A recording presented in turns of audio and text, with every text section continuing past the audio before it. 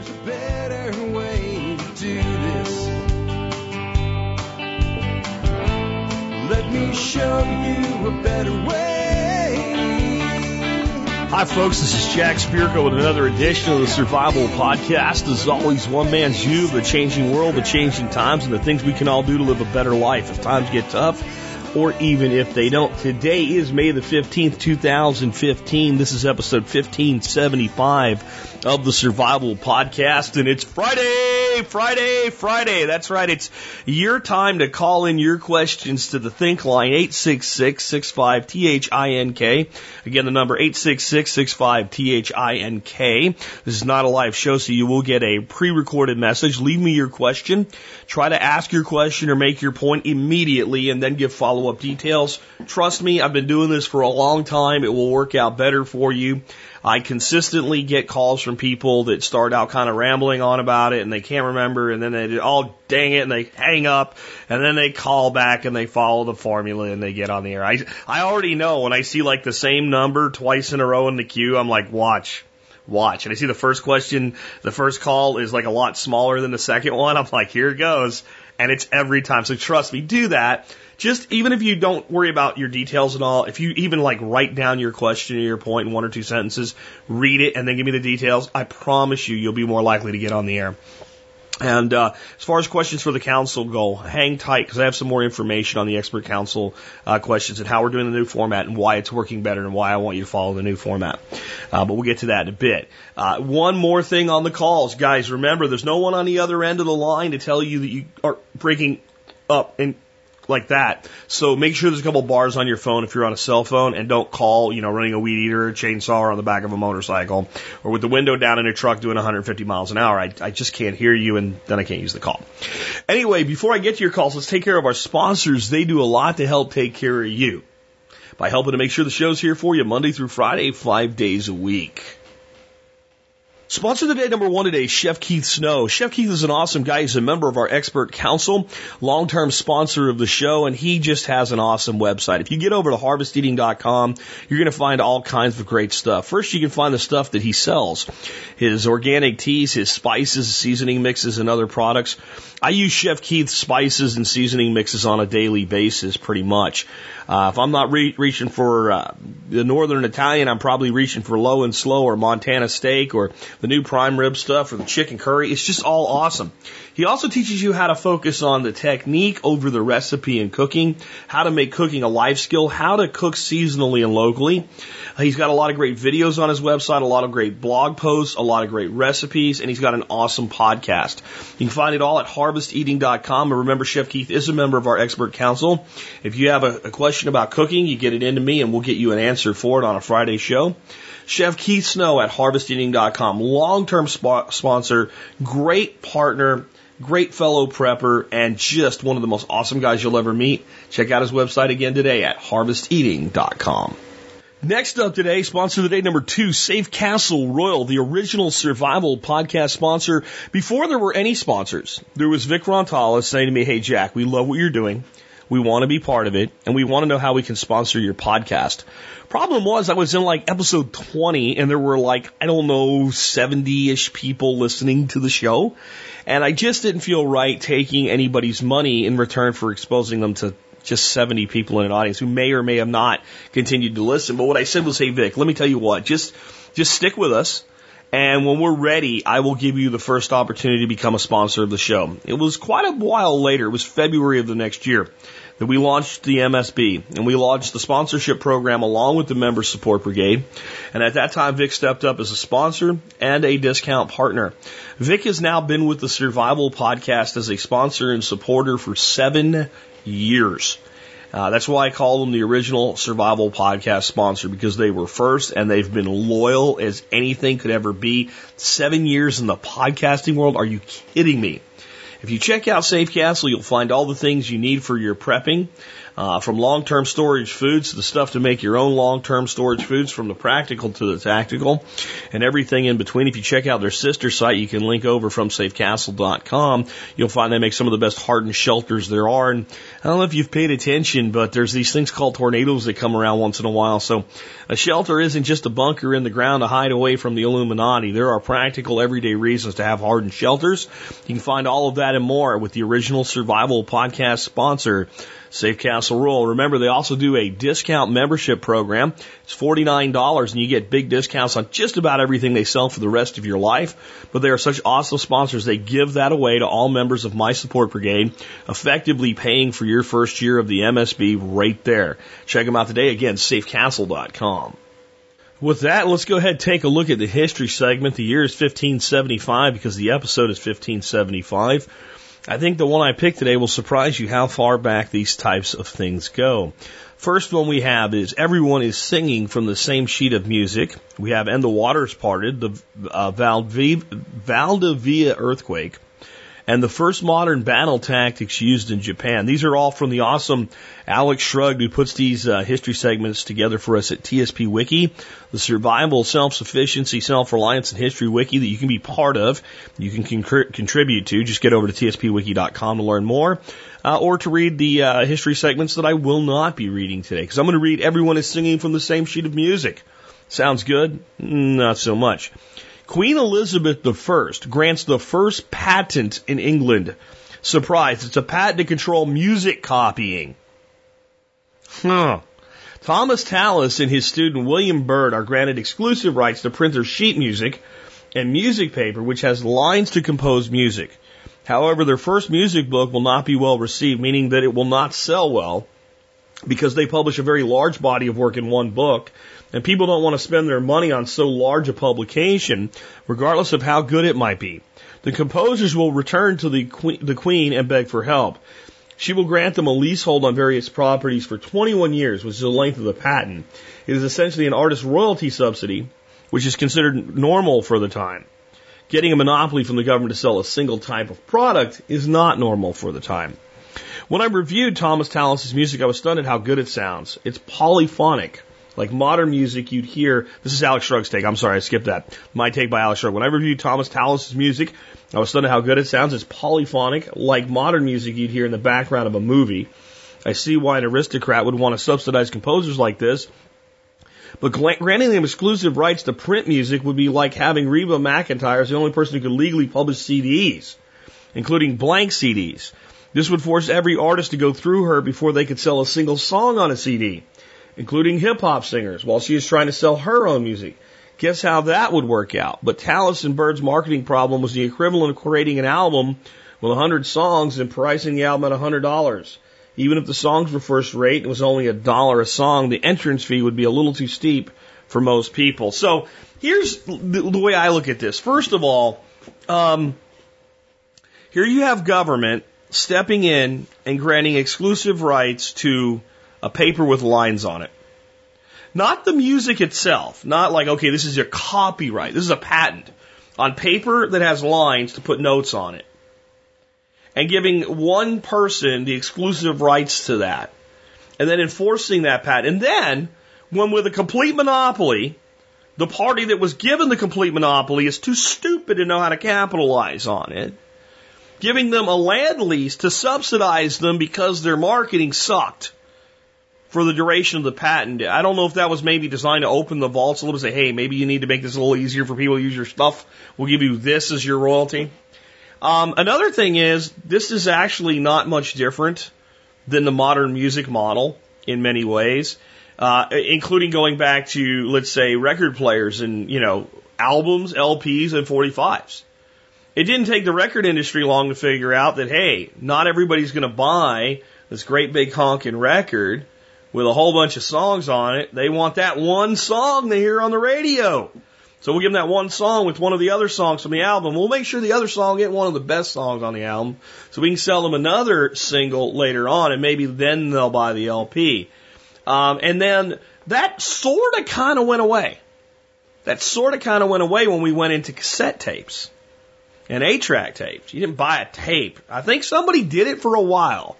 I do kind of remember some single cassettes, but I don't think it worked out real well. So once the cassette took over for the album, that model sort of went away because it didn't fit anymore. But then what happened? Then somebody said, screw your patents, and created methods of sharing music because it's just information. And the music industry had to adapt to that. So things like iTunes and other music services came out and began to do what?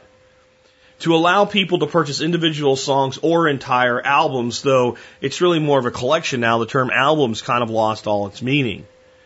And with that, more and more people were willing to spend money to support the artist, but also realized that they were supporting the record company more than the artist.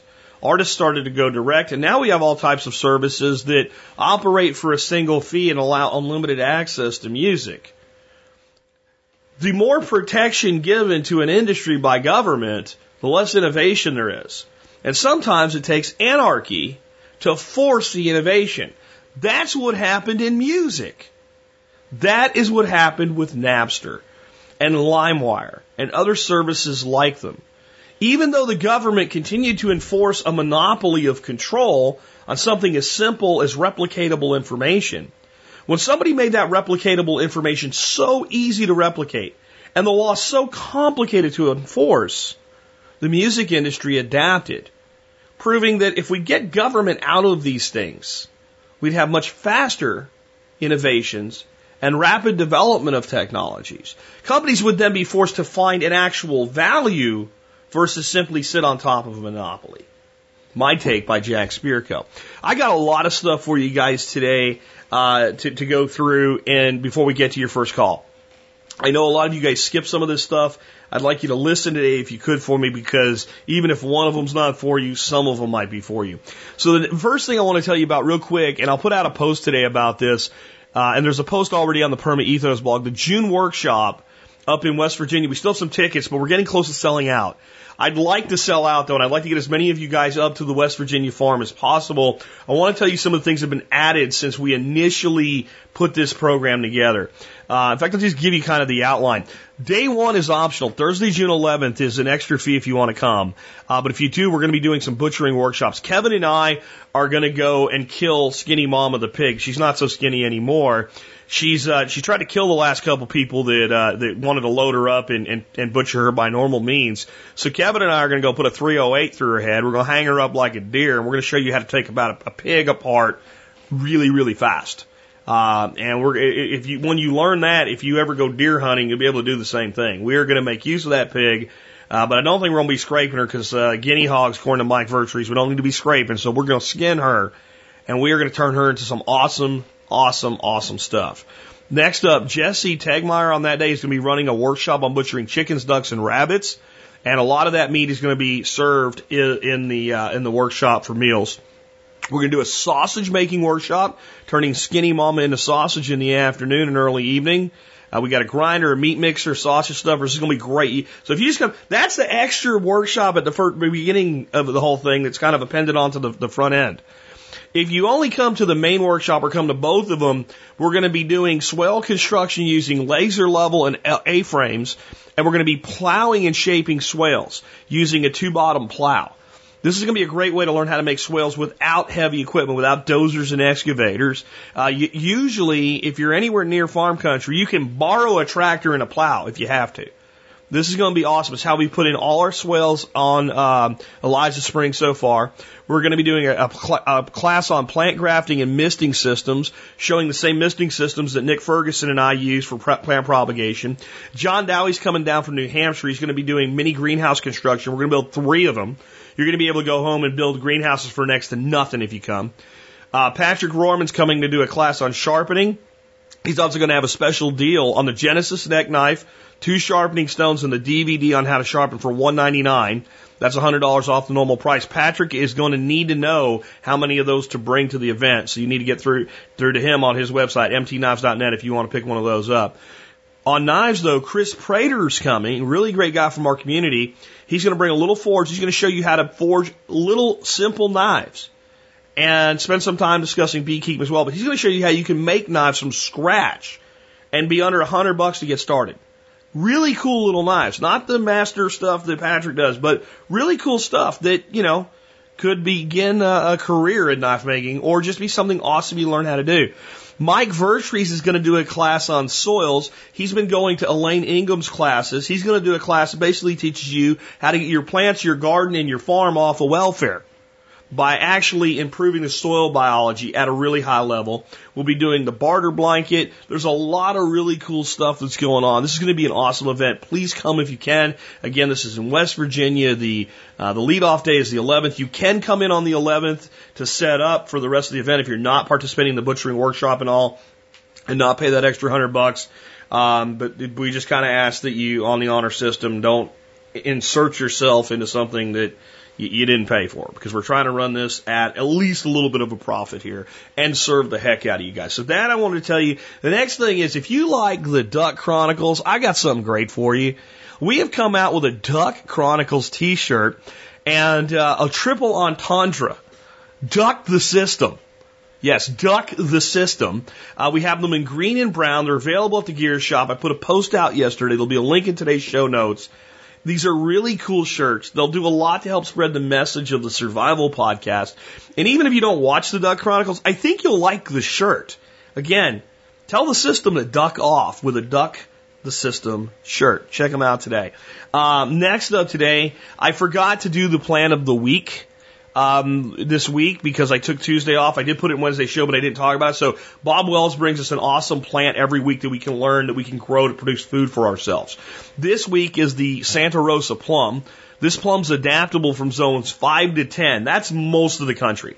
The tree's beautiful, large red fruits with gold flesh. The Santa Rosa is a big producer and bears sweet plums that are delicious when fresh eaten, cooked, or canned. The tree is considered very vigorous and one of the easiest fruit trees to grow successfully. True to its name, it originated in Santa Rosa, California, all the way back in 1906. It's heat tolerant, ripens in mid-July, and is self-fruitful. Doesn't require a pollinator, making it ideal for smaller spaces. Bob Wells Nursery specializes in edible landscape plants and trees, including fruit trees, berry plants, vine fruit, nut trees, as well as other hard-to-find specialty trees. Find this plant more at bobwellsnursery.com. Remember, you MSB guys get 10% off all purchases from Bob Wells. And let me tell you, when they say this tree is hardy and a survivor, it is. I have a place I call the zone of death in my swales. The first year we put plants into them, we planted them too late in the year to run a workshop. We didn't have proper irrigation in place, and the earth was scorched in the heat because of the orientation of the swale in this one zone. I pretty much lost everything in that plant except one Arkansas black apple that looked dead but came back, and a Santa Rosa plum. And a Santa Rosa plum never even blinked. This is a tough tree, guys, and it produces a lot. So it's one you might want to consider adding to your edible landscaping. And since it's self-fruitful, you guys with the small backyards that want a plum and not necessarily two plums, because there's a lot of plums come off one tree, this might be one of them to consider. So check that out today. Next up today, I want to tell you guys a little bit about a critique I got this week in the show. And I welcome the critiques, but it doesn't necessarily mean I'm going to take them. And sometimes I'm going to explain why it is the way that it is. So somebody noted that the show that I did with keyline plowing and permaculture and stuff on some levels was way, basically said I didn't get it all. I didn't understand it all. It's beyond me. And then on some levels, it's just not my thing, and some other stuff like that. This was one person with all this critique. So this isn't harsh criticism, trying to make the show better. Well, I understand that, but one thing I think people, especially people that are new to this show, need to understand about Survival Podcast is we are not AM radio, and we are not cable television. We're not even XM satellite radio, and we are not even your typical podcast. Most forms of entertainment, in order to have broad appeal in the big tent, everything I was told, by the way, that I needed to have it. So many people tell me, you need a bigger tent, you need a broad appeal, that was all I heard when I started the show out. You're too focused and bullshit, okay? Let me explain the problem with that. This is why all TV shows about the subjects you actually like end up being horribly stupid, if they're reality based in any way. Okay, this is why all live radio ends up being horribly stupid. This is why most podcasts, not all, but most podcasts end up being horribly stupid. Because what you do to have that broad appeal, you have to put every piece of content out to appeal to the lowest level of interested party. And I don't mean that in insulting ways. I mean that in academic ways and sometimes insulting ways. It's both. So if I'm putting out a TV show that's going to go out to 20 million people, I have to make sure that show appeals to number 19,252,000. And that every episode does that. With TSP, there are going to be episodes you're just going to go, not my thing. Don't listen to that episode. Or give it a shot, you might find out it is. There also will at times be episodes that will have a bit of an elevated knowledge requirement as a base knowledge. So you'll listen to it and go, I don't understand that, I don't understand that, I don't understand that. If instead of saying, I don't like that, you tell me what you don't understand, then in the future I try to bring back some basics into it, and then maybe you go back to that one with a foundational knowledge and come up to it. This is not arrogance. Okay, but there are things, we've been doing this show, this will be our 7th year in June. 7 years. We've laid down a hell of a lot of foundational knowledge in 7 years. And sometimes a show will go beyond that foundational knowledge. And I can't always do a show from a foundational knowledge level, or we lose the people that have been here a long time. So some of the folks that are saying that, maybe go back and listen to some earlier episodes and follow the progression through. It'd be another way to do it. And let me know. Now, in this particular show with keyline plowing, this is difficult. And here's where I'll show you. I am a rank amateur at keyline design.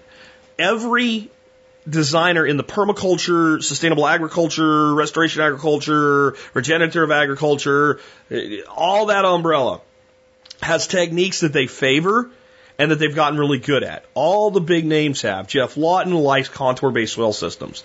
Seb Holzer is a terrace-based, hugel mound-based, pond-integrated water flow systems management. Okay, Darren Daughtry is a keyline guy. Mark Shepard is a keyline guy that specializes in developing silvopasture models that work with broad-scale agriculture in the conventional United States Department of Agricultural world. Right? And every single person has a different place that they're really tied in at. I have tried to be a generalist. I've tried to take in all these things. Keyline is one of those things that I haven't done a ton of broadacre projects. It's why I brought Mark Shepard's team in with us at Alcoa for the big project there. And it's hard to explain when you have visual. It's even harder audio-wise. So I'll do my best with that topic. But I think that's one of those academic topics that if you want to know more, you got to go to the sources of that data. I'm a contour-based designer. I like mainframe swales. I like on contour. I like ponds filling and backfilling out of swales. I like food forest systems. I don't care if my rows are reasonably spaced. That's not what I'm trying to do, but I get the keyline thing. And I'm trying to make sure that you get whatever you want, whether it's how to store energy in the form of batteries and backup systems and gas and everything else. And I'm also trying to make sure you get the sustainable techniques. And if you notice, this show is a lot more about process and technique than stuff. Because if you are dependent on stuff, you're still dependent on others. I'm trying to bring you full-on liberation knowledge with Survival Podcast. So that's why they have. So hopefully that's well received. Last bit on the expert council. You'd hear from a lot of the expert council members today. I've had a request, and that request is, can you put all the expert councils on a page, who they are and what they do? I used to have a big list of them in every episode, and I took that away. And the truth is, right now, here's what I'm doing with the expert council. I am going to a new format. That format is you email me your questions for the expert council. When I get those questions, I then turn them into a pinned down question, put it in text, and send it in an email that goes out to every council member. I send one email every week. It goes out to all council members. They have till Friday morning, 9 a.m. Central Time, to get me an answer. Some people are great about doing it every week. Some people get things in the way, but they're good about consistently doing it, and some not so much. So here's what's happening right now. They're being tested, is the best word I can have for it. And anybody that goes 3 full weeks without a response goes not kicked off. Let's call it the inactive reserve. Just kind of, you tell me when you want to do this thing and be serious about it, because it's a 5-minute response once a week. So I want to have about 10 consistent council members and bring you that much variety every Friday. So what I'm doing right now is when I get to the end of basically this month, I'm going to make some decisions based on the response rates of my expert council members, and some are going to go into the inactive reserve status. And I'm going to put out the people that aren't in that inactive reserve status on a page. And we're going to build that up to about 10 people that I can consistently count on to at least give me 3 out of 4 responses a month. For instance, I know that Nick Ferguson is off on a deployment on a project and has no way to answer his question this week. That's going to happen. I have days I take a show off, but I'm looking for people that are, be 50 to 75% consistent with giving me an answer. And if they're not, no matter how much I like them, no matter how much I value them, it's not that I don't want them on the show. They don't fit into this council. This council is designed to bring you the most dramatic variety of information every Friday on self-sufficiency, self-reliance, sustainability, health, fitness, tactical, practical, you name it. That's what we're building right now. You're watching the formation of that. So those of you that have been looking for a list, it will come, but it will come when the permanent spot has been earned. And to be fair, there's people who have earned their permanent spot already. You couldn't dynamite them out. But I want to do this in one fell swoop and then add as necessary to get us up to a 10 count. That said, if you think you would be a good member of this expert council, this is what I'm looking for. People that don't have a subject we don't already have, people that have a subject that's diverse enough to get 50 questions a year to you, and real credentials. I mean, the people we have on these councils are not just random ass clowns I picked out of nowhere. These guys know what they're doing. The Bee Whisperer, Ben Falk, Stephen Harris, Nick Ferguson. These guys really, Darby Simpson, these guys really know what they're doing. And they have a profession lined up with it. So there's been people that have asked to be on the council before who I believe everything they say about how good they are. And what their subject is great for like this little tiny narrow niche that, maybe you get 4 or 5 questions a year for. And I can't use that for this. I can use that for an interview. If you're that person, submit an interview form. And remember, every member of this council started out as a guest. So I also need new guests for the show. And when you fill out your guest form, please be compelling and make sure I know what you're talking about. I've gotten some guest forms lately and I'm like, I don't know. And I don't have a ton of time to vet guests. So I'm looking for you to present yourself well in the guest form when you fill out the guest form. And I also get emails from people all the time that say, I know I'm going long on this, man, but there's a lot of stuff that I need to catch up with you guys on. I get a lot of guest forms I get a lot of emails from people. You should interview so-and-so. Here's his number. Here's his website. Tell them to come fill out the guest form. And please tell them to listen to an episode of the show or two first, because I have found that guests that do not know this community make terrible guests. They really do. People that just want the exposure of the show, I have gotten to where if I look at a guest form and I can tell this person has no idea what we do, delete it. I delete it. I absolutely delete it because I love you guys. I really do. And I've been busting my ass for you guys for 7 years, and I have figured out in those 7 years that it's the people that care about this community that do the best job of being guests and council members and contributors. And this is a community that's built itself up to the point where we don't necessarily need someone coming from the outside to take a piece of it and leave with it. We need people coming in and joining what we're doing and then doing their own thing and building their own niches off of that. I love springboarding people to success.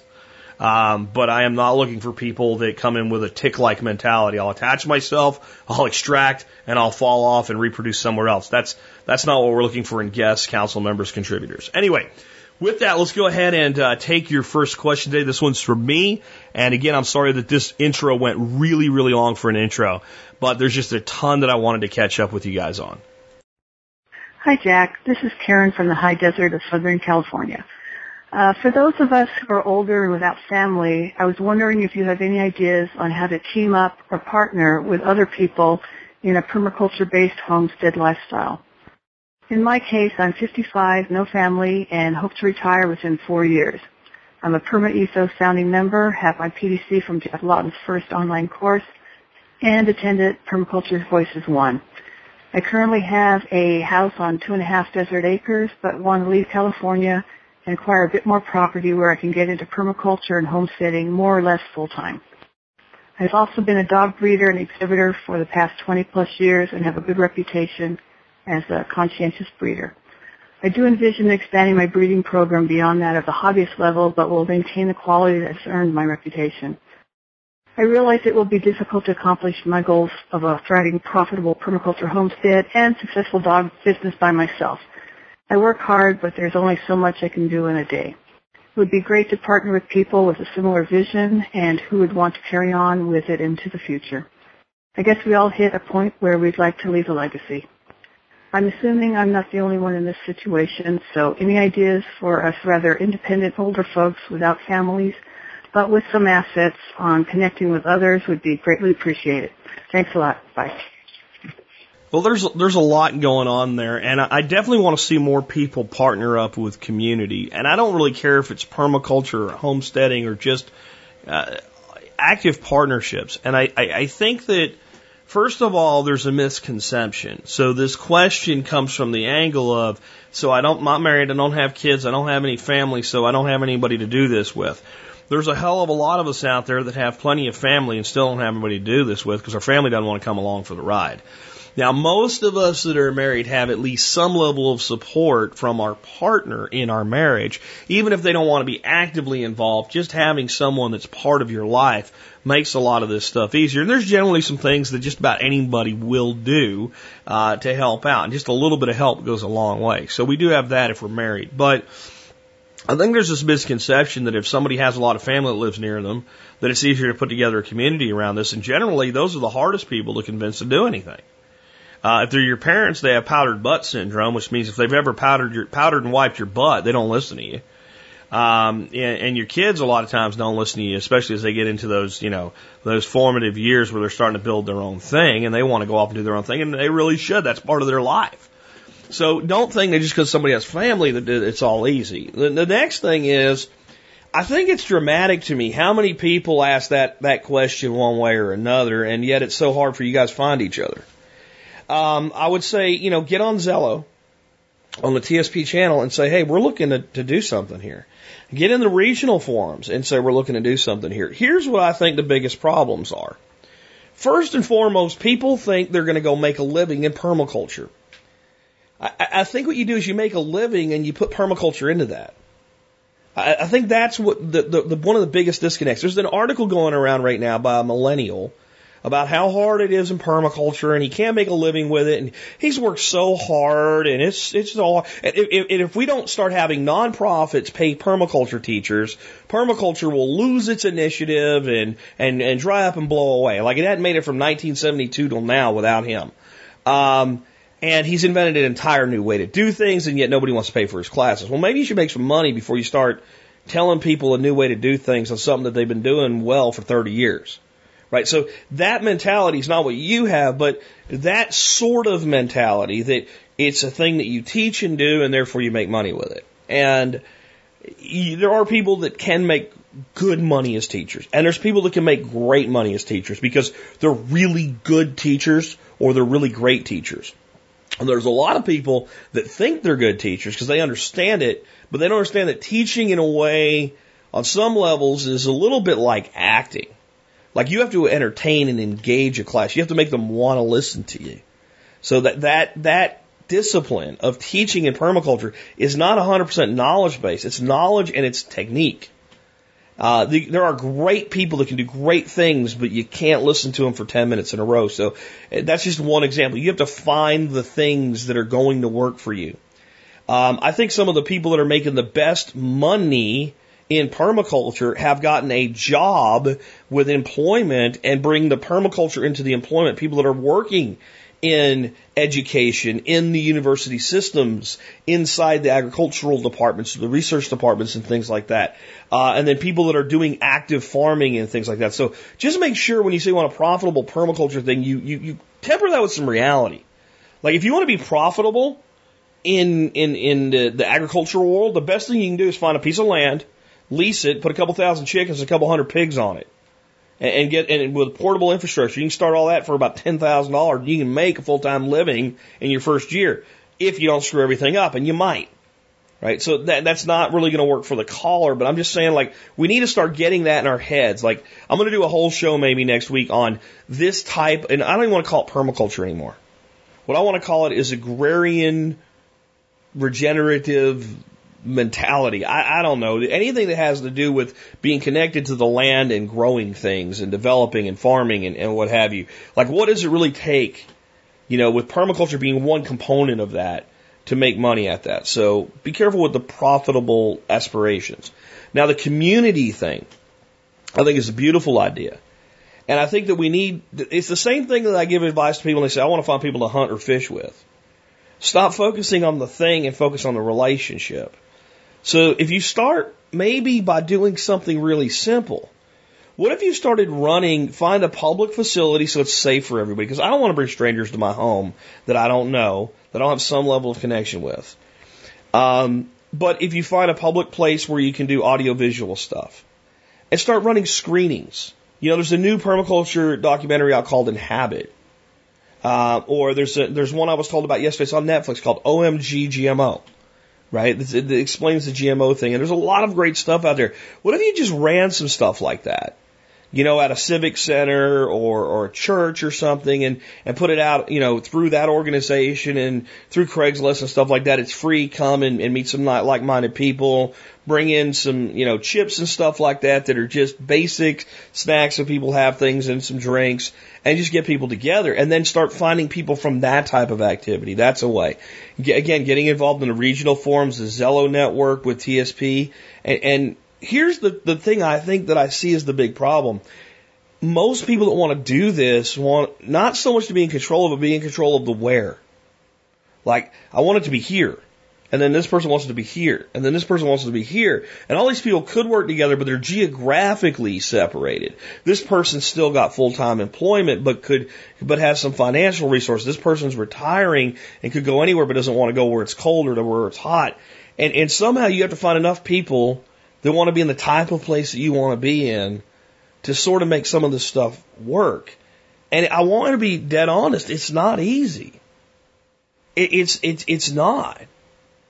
Because people are always the most complicated component in any system that you ever put together. So let's say you found a piece of land and everybody was willing to go in on it. Well, where are you going to live? Okay, if there's a house, who gets the house? You're going to live in the house together? I mean, you might want to listen to Paul Wheaton, some of his stuff, how to have 14 people living in one house without having knife fights. It's not easy. So I don't want to oversimplify the issue. But I do want to say that groups don't need to be 50 people running a perma-ethos farm, which I don't even know if that model works. I mean, we're still playing around trying to figure out how that model works. What's the right size? What's the right mechanisms? How does this work? 4 or 5 people can get a lot done that one person never could. And, there are properties out there that have 2 or 3 homes on them, that are out of the price range of one, but not out of the price range of, a group. Now, this is sticky. I've been iffy on some of the group stuff right from the beginning because people have different expectations than they're going to have realized. I've worked with plenty of people. I thought, well, this person will be really great. They're not doing the things that they said they were going to do. It's not that they're not working hard, but they're not doing productive things. And they're not doing the things they committed to doing. So it's difficult to assemble things like that and to get everybody's expectations met. So I almost think you're better off with having no expectations other than everybody will help each other. And everybody will spend time together. And everybody will work together. And everybody will find their place. And it would be best if people had their own space that they were responsible for, and they do whatever they want with that, and then you have community interactions that naturally form. This is how villages work. This is how tribes work, that people find their place. Of course, with tribes, if you don't do something, you get thrown out. And that doesn't really work in our modern world, so you have to be careful. So I wish I had a better answer here. But I'd love to hear from people who have actually done it. Who've actually put together groups that are living and working together. And here's the big thing. I think it has to come off of this. I want it to be permaculture. I want it to be homesteading. Like, that has to be a piece of it. Like, what's wrong with 4 or 5 people that have jobs, at least for the time being, getting together, using that income to buy a place where each can have their own space, putting their own housing on it, and forming a community that way, and transitioning over time. I think that, and then having a person like you would be so valuable to me if I was doing that. Because I have someone who's going to retire, who's going to be on the, just to be there. Even if you're not, and can we set up systems that make, like, okay, well, if we need this area irrigated, all you have to do is turn a valve and then turn it off, like I've set up on my property. Well, you don't have to be physically fit. You don't have to spend a lot of time to do that. You just have to remember to do it. I know we can automate that, but some of it's hard to automate.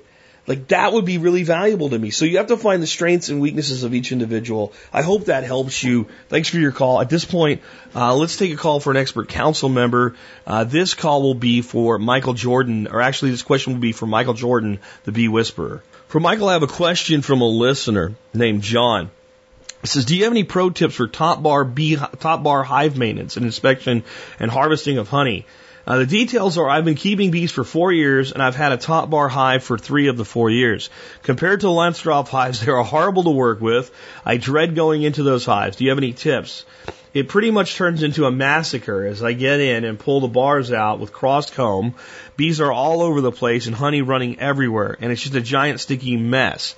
Any tips you have would be great. So, Mr. Jordan, the Bee Whisperer, what say you when working with top bar beehives? Hey, Big John, with Help Me on My Top Bar, it is a massacre to work this system of beekeeping. Well, John, first off, top bar beekeeping is the hardest system of beekeeping. There are many types of top bar hives to use with top bar beekeeping systems. A few different management styles and different kinds of hives. The easiest way is the modified Langstroth, using the Langstroth hive and that system, but putting no foundations in the frame and pulling off the bottom bars. This makes the bees build just like top bar beekeeping, but you're using the Langstroth method. The next one that's most common is the Kenya long hive. It usually has the 30-degree slopes on the side. It carries about 32 top bars on it. That's probably the next one people use. Then you get into the Waré style, which is a little bit harder, stacking the boxes using slide-out frames. And then there's the Perrone, which is the large open box with deep comb and a whole upper panel that you have to use a pulley system to raise and check to make them keep building comb longer. And then there's the Sun hive with its swinging motion and round hive and odd-shaped frames that you'll use. I'm not sure on the management style you're using. There's things like Phil Chandler's barefoot beekeeping method or Les Crowder's organic top bar beekeeping method. So I'm not sure of all that, but I'm going to go right into the meat and potatoes. I'm going to change your management style. You've had bees now for 4 years, so you're going to skip the beekeeping for beginners part.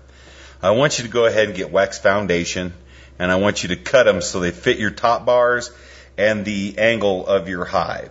So if you're using Kenya, I want you to cut it so it has the degree slope, leaving a 3/8 of an inch all the way around the foundation, even from the bottom. So you're going to basically stick a wax foundation on your top bar all the way down so it's 3 inches from the bottom and from the sides, and go ahead and give them foundation to start off with.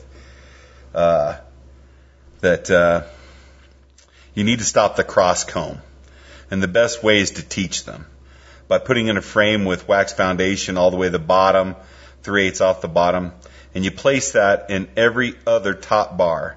And this way it'll make them build down and not from bar to bar.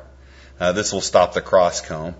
By starting removing every other bar, so you have 7 bars that you've taken out, and adding that long foundation and placing it back every other bar. You can use hot wax to set them in there, or melt the foundation a little bit and press it on the bar. In 2 weeks, go back and pull out every other bar. They should have already started building on those foundation combs all the way down in about 2 weeks. And you can pull the every other bar that has all the cross burr comb on it and cut off all that burr comb. And then place 2 inches of that foundation hanging from the top bar. So it gives them 2 inches to build off from, and place that back in every other slot. And you do that with the first 13. So the door entrance, You have foundation and then no foundation and then foundation and no foundation.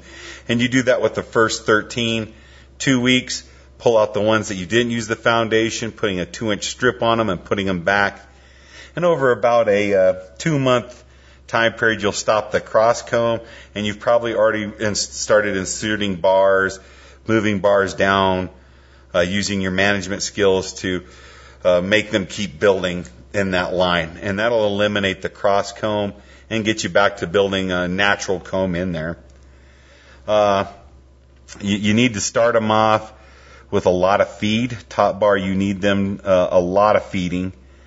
They need a mixture of about 60-40, 60% sugar, 40% water. So if it's a gallon bucket, it's going to be 60% of that bucket with sugar and 40% of that gallon bucket with water. Mix it down, cool it off, and get them a good feed.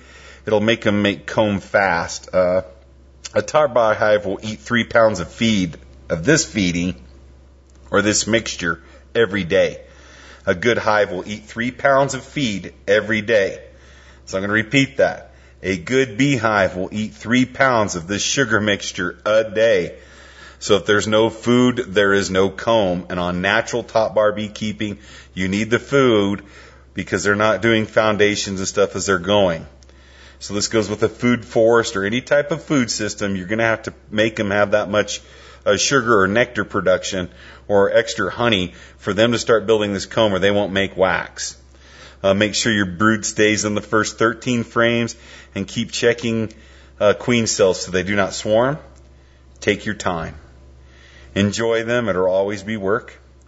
When you pull out your frames, it is good to build a stand to hold your frames when you pull them. That way you can walk around the frame and looking without rolling it or flipping it to do the inspection. Pulling the top bars out, usually hold it at chest level, bringing one end of the bar to your chin and pushing the other part of the bar away, just rolling it up so you can look, and then rolling it down. I suggest getting a pole, sticking it in the ground and stepping on it like a T-pole. And on that T-pole, weld 2 bars off of it so it sits on each side of the top bar. Just pull your frame out, slip it right on there, and look at it. Walk around it. That way you're not flipping the comb and all that stuff. You're not going to weaken the comb by flipping it and stuff. You just lift it up, set it on your bracket, look at it, and put it back down. If you make the brackets long enough, you can stick 3 or 4 top bars on it. That way you can expect more than once and open up the hive for cleaning. But try to get away from flipping those top bars. Build a bracketed stand that you can use to inspect the brood chambers and the comb better without flipping them. That's going to help you a lot. It'll help from the comb falling out and making it weaker. On hot days, man, you know when you're flipping that stuff, it's going to fall. Another good tip is always use a flour shifter. Take fine powdered sugar and shift it over the bees before you ever close your hive. That makes them check for mites, and it's a little treat for them. And if you have dehydrated or powdered honey, use that in your shifter and shift it over the bees. Makes them clean themselves, more hygienic. When you pull out frames, it's a good thing that when you pull them out, if they're all capped honey, just pull them all the way out and cut them. And cut the comb off so there's like 2 inches sticking down. I always say 2 inches.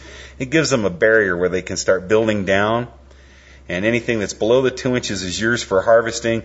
And the 2 inches will give them, the honey dripping will make them start cleaning that all off and build the comb right away. So you're promoting them right to get back to work and giving them a little bit of feed for them to want to start building the comb. And then if you just take that comb and cut it into like 4x4 squares, you might get about 2 to maybe even 3 out of them out of a top bar system. All the extra wax and comb you can mash, feed it to the bees, and then the little 4x4 squares you put in Tupperware. Measure that out so they're all about the same poundage and sell them raw comb. It sells better, and people are seeing a better product than the honey. People are starting to look at the honey as additives and stuff in it to keep it from glycerizing, or it's been heat treated and it's not raw. So top bar beekeeping, you know, if you do that and just package the raw comb, you'll be able to sell it, and it works better. In the winter, move the brood to the front 15, placing a divider board in it so they can't move to the back of the hive. Most top bar hives have about 32 frames, so you're going to basically cut this hive in half over the first couple years, keeping it a smaller space for them to keep warm. But remember, when you do this, you'll probably have to feed them over the winter because you're cutting down the space. Building a top bar frame, a sugar board where you make the frame out of a top bar and then pouring a fondant cake or a sugar mixture that hardens inside that frame. And then when it hardens, you tilt the frame up, placing it in the hive right before the divider board. This will give them extra feed over the winter. Remember, feed them. Over the next 3 years, you can develop a system of how much feed you need to give them and how much they're really using. That's part of the management skills. And you may not put a divider board in. You might have a long system of Darth, and you might just wrap the whole hive in a couple sleeping bags, and hopefully they fill the whole hive up with feed. It's about, you need about 30 to 50 pounds of sugar for them to winterize over. It's about 10 pounds of sugar that you feed them for every month of Darth. So if you have 5 months of Darth, October, November, December, January, and February, and you're moving into March, that's 5 months of Darth with 10 pounds. You're looking at 50 pounds of feed or extra honey. In Langstroth, that's about 3 deep boxes for them to make it over the winter. So on top bar, if you've got about that long period of Darth where there's no nectar or anything of flow, you will have to feed them no matter what, and you might need all the space and warmth. I'm not sure the style you're using, the type of top bar you're using, or things like that. Those all have to be considerations. I hope these little tips help you get started, John. Top bar is hard, but it makes great products. If you just cut the comb out and put it in Tupperware, you will be able to see your measurements per poundage and sell it that way. If you have any extra honey, you can use that for bee feed. Hey man, if you have any other questions, please send them in. I plan on having our BDC course out by the end of August so we can cover more topics for you. John, don't give up. Good luck. And if you want any more information on urban beekeeping or anything beekeeping or urban homesteading, like downtown, how to do this stuff, catch me on Facebook. We're always posting lots of ideas and a lot of work that we do on that Facebook page. And I answer a lot of questions that if you send them to me, I'll help you out. That way you can get me pictures if you need to. Hopefully this has helped you out, John. And remember, it's not a massacre. I understand that you're pulling the frames out and the cross stuff's dripping and it's just becoming a huge sticky mess. So let's get the management better and let's get them start off to where they know what they're doing, and then let's feed them and let's get on a good management skill so that it's more enjoyable. Hey, this has been Michael Jordan, the Bee Whisperer, on Top Bar Beekeeping Tips. Hey, Jack. Jim in Ohio with a question for either you or Chef Keith Snow. Pretty simple. Got a couple of old chickens that got to go and want to know what the best way and simplest way to take care of those are as far as cooking.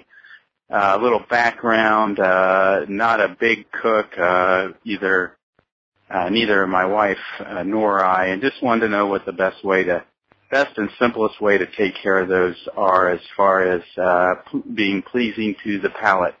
Thanks, Jack. Appreciate the show. Appreciate everything you do.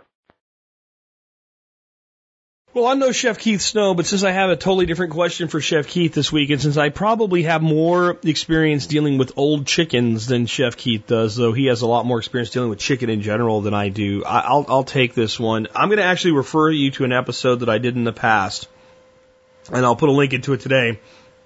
Episode 1397 on raising chickens, and I have some stuff in there on cooking cold chickens that I won't completely rehash here for the sake of brevity, but I will go over quickly what they are. First and foremost, I think if you're culling a bird that's an egg layer, it's almost worthless to pluck that bird. I know people want to use every speck of the bird, and if you want to pluck it, God bless you, go ahead and do it. And at that point, it's a great stewing chicken. It's a terrible roasting chicken, generally. So it's something you want to put in a crock pot. Just enough moisture in there with it to keep it from scorching to the bottom. Celery, carrot, and onions, and slow roast it, and then you can turn that into a soup. You can turn that into a stew. You can just eat it that way. It'll work out okay for you, and that skin will help. Not need a lot of other things going on in there with it. If you want to make chicken soup or anything in a crock pot with a chicken, I'm going to advise you of the following. Do not cover it with liquid initially unless you're going to either partially roast it or saute it or brown it or something. If you just take raw chicken, stick it into water, put it in a crock pot and turn it on, the texture of the meat comes out pretty dry for sitting in moisture the entire time, and it comes kind of crumbly, especially the white meat. It's not really, it doesn't work out as well. It's much better roasted. But here's my favorite things to do with cold chickens. Number one, when I slaughter them, I take a knife and I go down the breastbone and I skin the breast and I cut the 2 breast cutlets out, and then I pull the skin around the hips and I pull the legs out. I cut the leg where it joins the foot so that it separates from the foot. I cut the thigh off of the chicken. I pull out a thigh and leg skinless quarter on both sides and a breast fillet on both sides. I go in, I get the heart and the liver and the gizzard out if I feel like it, depending on how many I'm doing. If it's one, I probably won't bother. I take the rest of it. I take the whole carcass. I throw it in a hefty garbage bag. I spin it up and I throw it in my deep freezer. On Thursday morning, I take it and throw it in my dumpster and I give it out to the garbage guy. That's what I do. I know that sounds bad, but and I don't even do chickens anymore, so this doesn't even apply anymore. But I've determined that egg-laying chickens are not worth the headache and the effort to try to get every piece of meat off them because they're not the best meat chickens in the first place. So what I end up with is 2 leg quarters and 2 breast cutlets. One of my favorite ways to make that is in a crock pot, and it's a recipe called coq au vin. I am not going to read the recipe to you. I'm going to have a link in today's show notes to it, but I'll give you some of the basic stuffs in it. 4 ounces of bacon or pancetta. About 3 to 4 pounds of chicken cut into sections, some salt and pepper, carrots, some onions, some garlic, cognac, brandy, or red wine. You can use any of them. And the recipe I'm going to give you calls for cognac or brandy. It's not necessary. Vin is wine, so coq au vin is to cook with wine, is what this recipe actually is. And they actually call for red wine and brandy or cognac. You can do both. You can do one. Either one's fine. A cup of chicken stock, 10 some thyme sprigs, some unsalted butter, some flour, and some small whole onions. You can do that if you want to. I omit those. And they call for cremini mushrooms. I usually use shiitakes. Any good mushroom will work for this. The big thing, and you can do this in a crock pot or you can do it in a Dutch oven, which is the way this recipe calls for it, is to make sure that you brown the chicken before you slow cook it.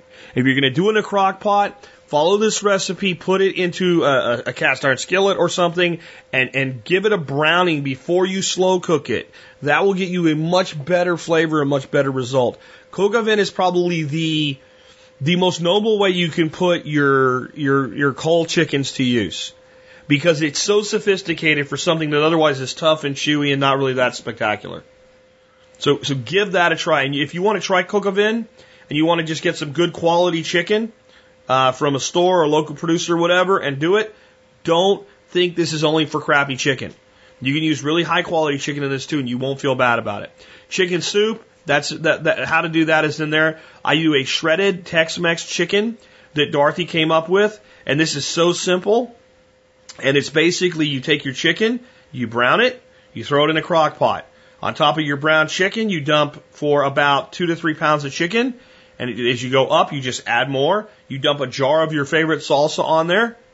And you mix in a packet of taco seasoning. You slow cook it till it's very tender.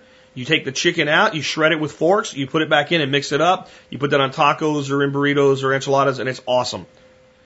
Chicken stir fry.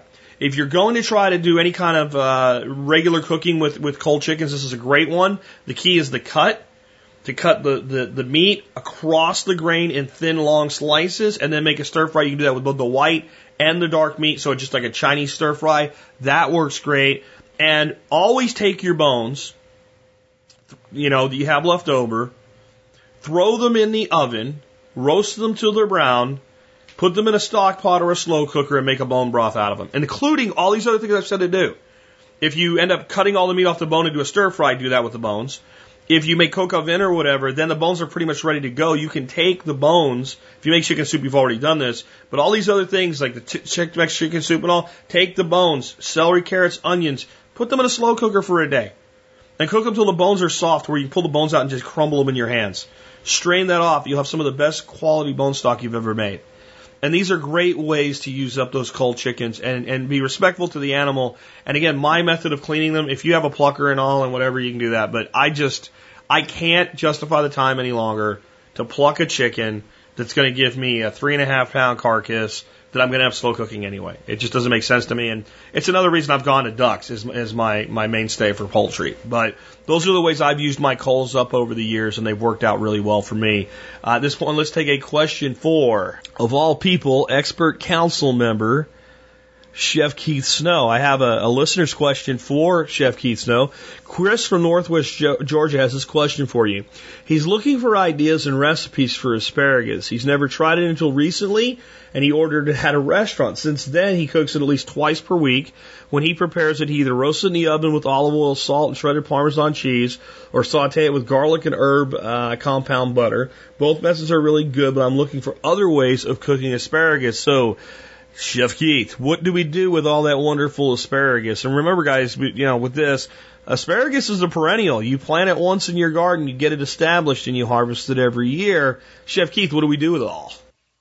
Hey, it's Chef Keith Snow from HarvestEating.com. I wanted to answer Chris from Georgia's question about eating asparagus. Well, right now it is springtime in 2015, certainly asparagus season in most parts of the United States. And I suggest eating asparagus when they're in season, purchase locally if possible. You definitely don't want to be eating these things in December when they're flown in from Peru because they're not really that fresh, and I definitely like to support U.S. farmers.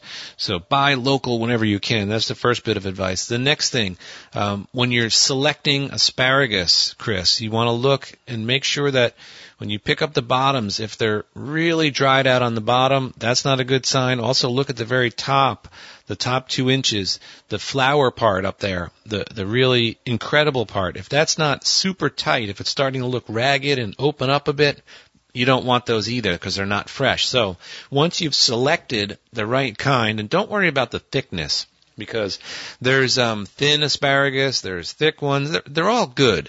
You just want to make sure they're fresh. So let's now talk about preparing them. First things first, I usually will cut off about the last inch, the part that was growing up out of the ground, that part, I'll cut that off. It's usually pretty darn fibrous and woody. So you cut off that last inch, save it for your compost pile. If you've got pigs, whatever, they love that kind of thing. And then you want to go from the top where that beautiful tip is, and you want to go down about 2 inches, cut it there. Now you set aside the top part, and then that middle part is great for many applications, including stir fries. It's great on top of pizza with goat cheese and extra virgin olive oil. Wonderful.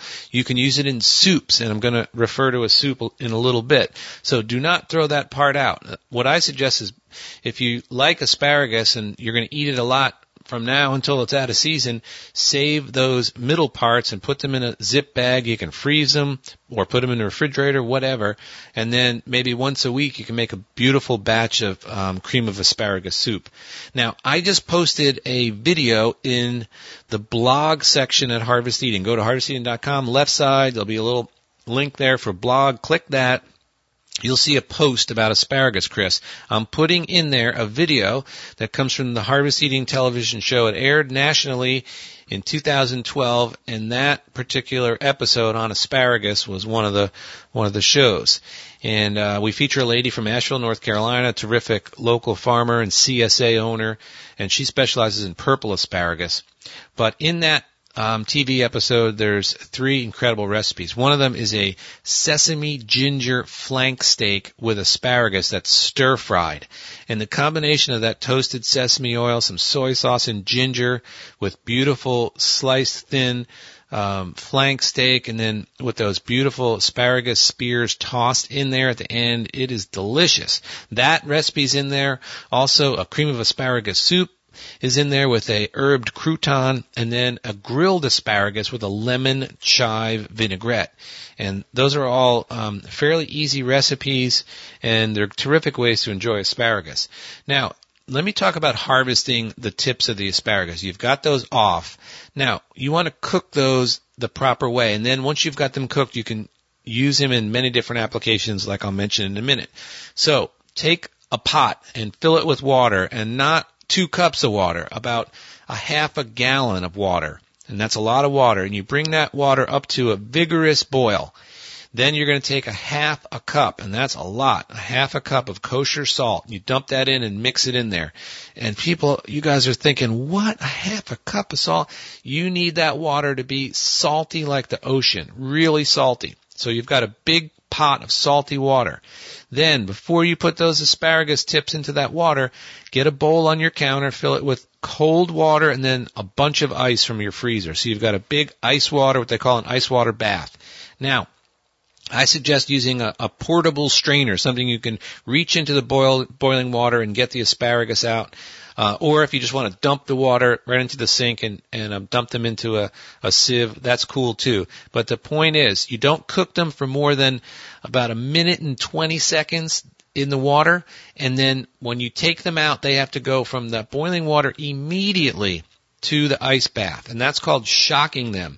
And what you'll see is you'll see a brilliant, deep green color in the asparagus tips, and they'll also retain firmness, a little bit of crunch, and that is just the way you want them, because you're going to put them in other dishes that are going to cook them a little further. So if you put them in there for 7 minutes, they're just going to be trash. So be very diligent, set up a timer, learn how to properly blanch in heavily salted water, and then shock in ice water. Trust me, the results will be well worth it.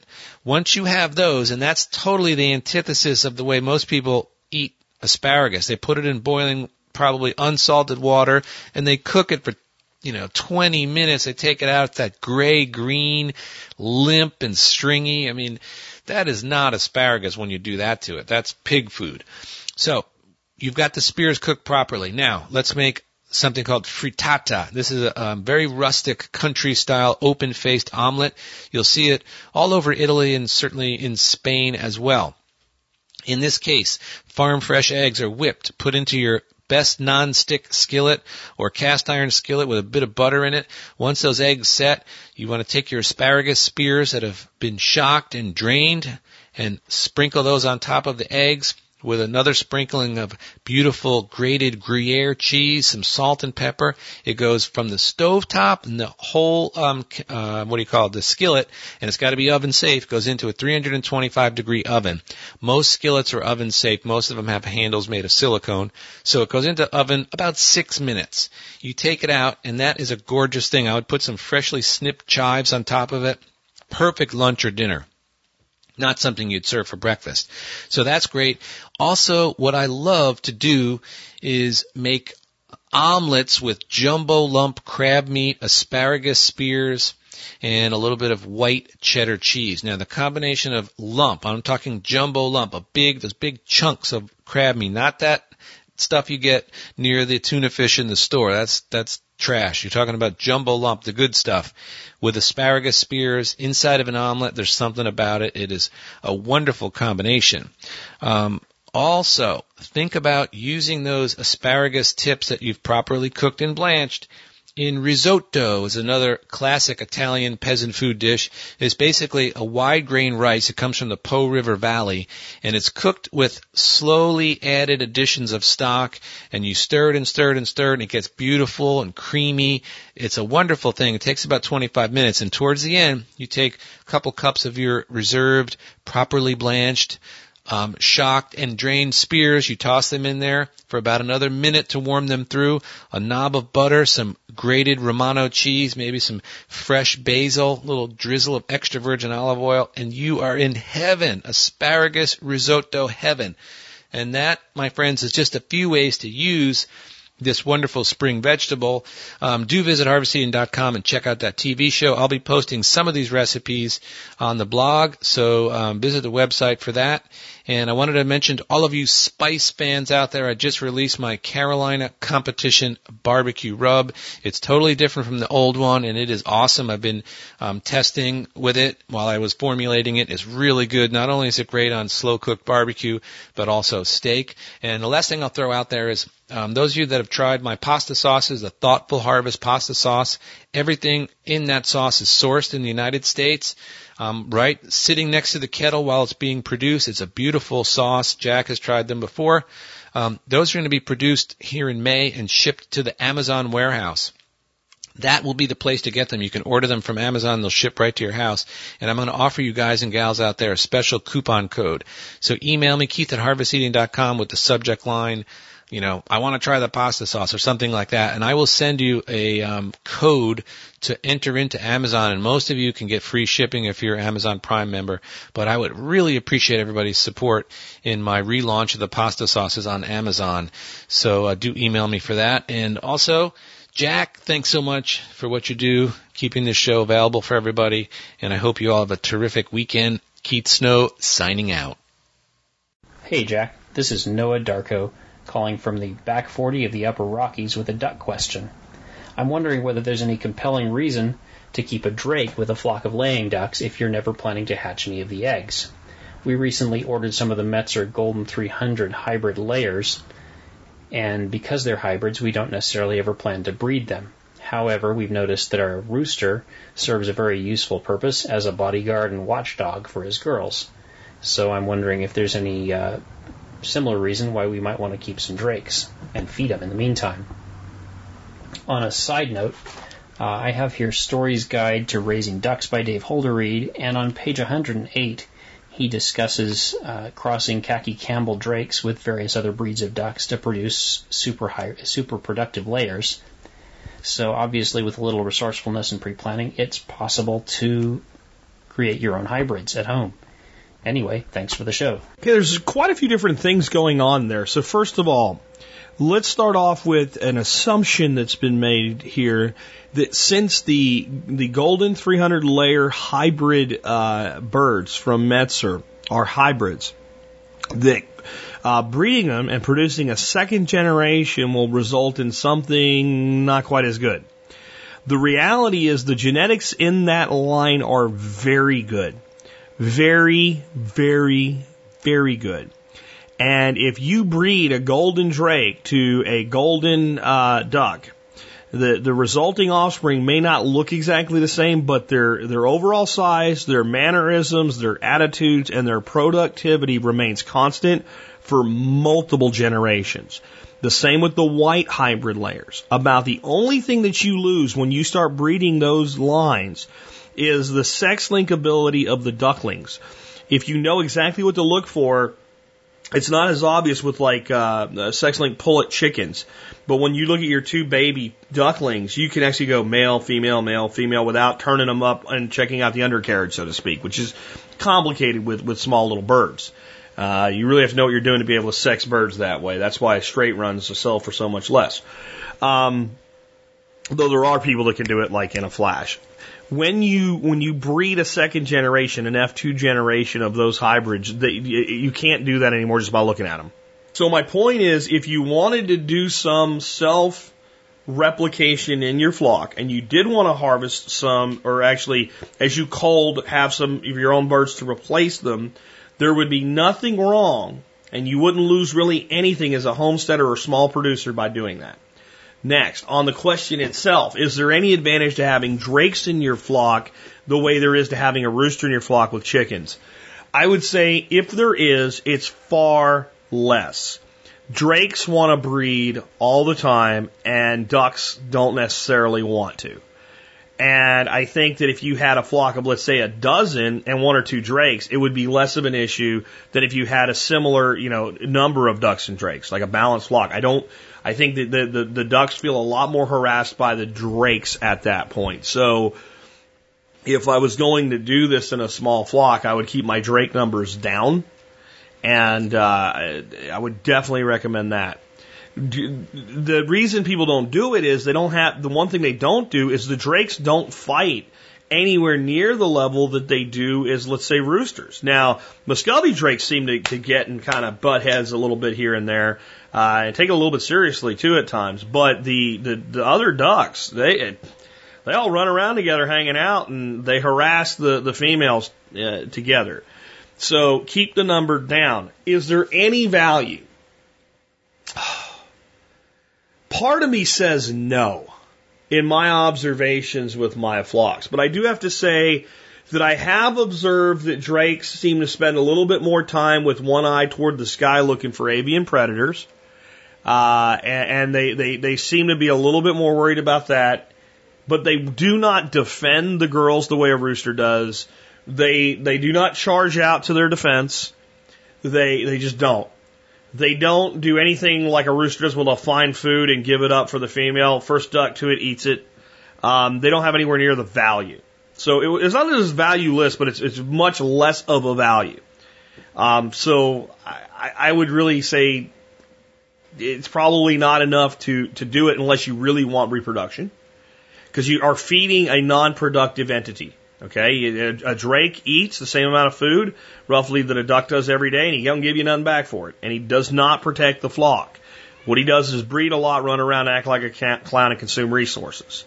So if I was doing 10 and wanted a drake just for having that personality in the flock, and all, that'd be fine. I wouldn't mind feeding one. But if you have 10 ducks and 10 drakes, that's not good. If you do want to reproduce, again, don't let the hybrid thing throw you there. As far as the final comment about the khaki Campbells being crossed with other breeds to make productive ducks, that's what the Goldens are. There is no doubt when you look at a Golden Layer hybrid from Metzer Farms that there is khaki Campbell in that lineage. And I would say that means there's also Rowan in that lineage, because the Rowan and the khaki are closely related. It's a downsized Rowan with more productivity. What else goes in there, I don't know. And how they get the daggone thing to turn white, I don't know.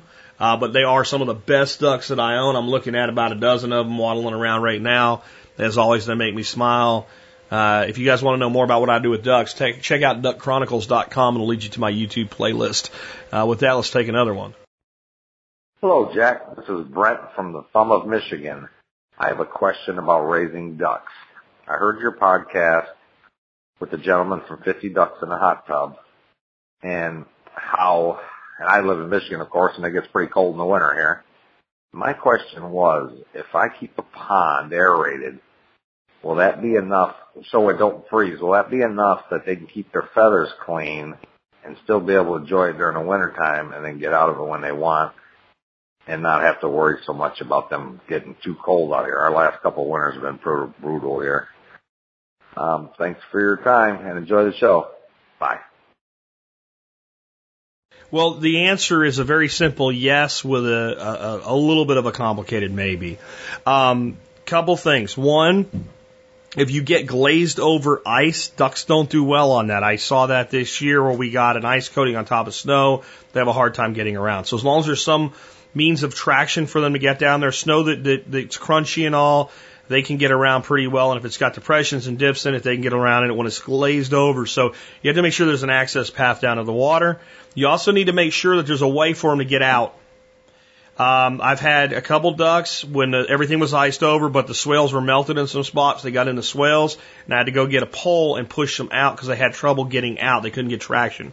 Ducks can drown. So as long as they can get in and out, that's fine. The next thing is, will what you're going to do allow the pond to actually stay available? Will it actually, will it be enough and sufficient to keep water there? If it is, they'll be fine. They don't need that much. They don't need that much. Depending on how many ducks you have, it could be a much simpler thing.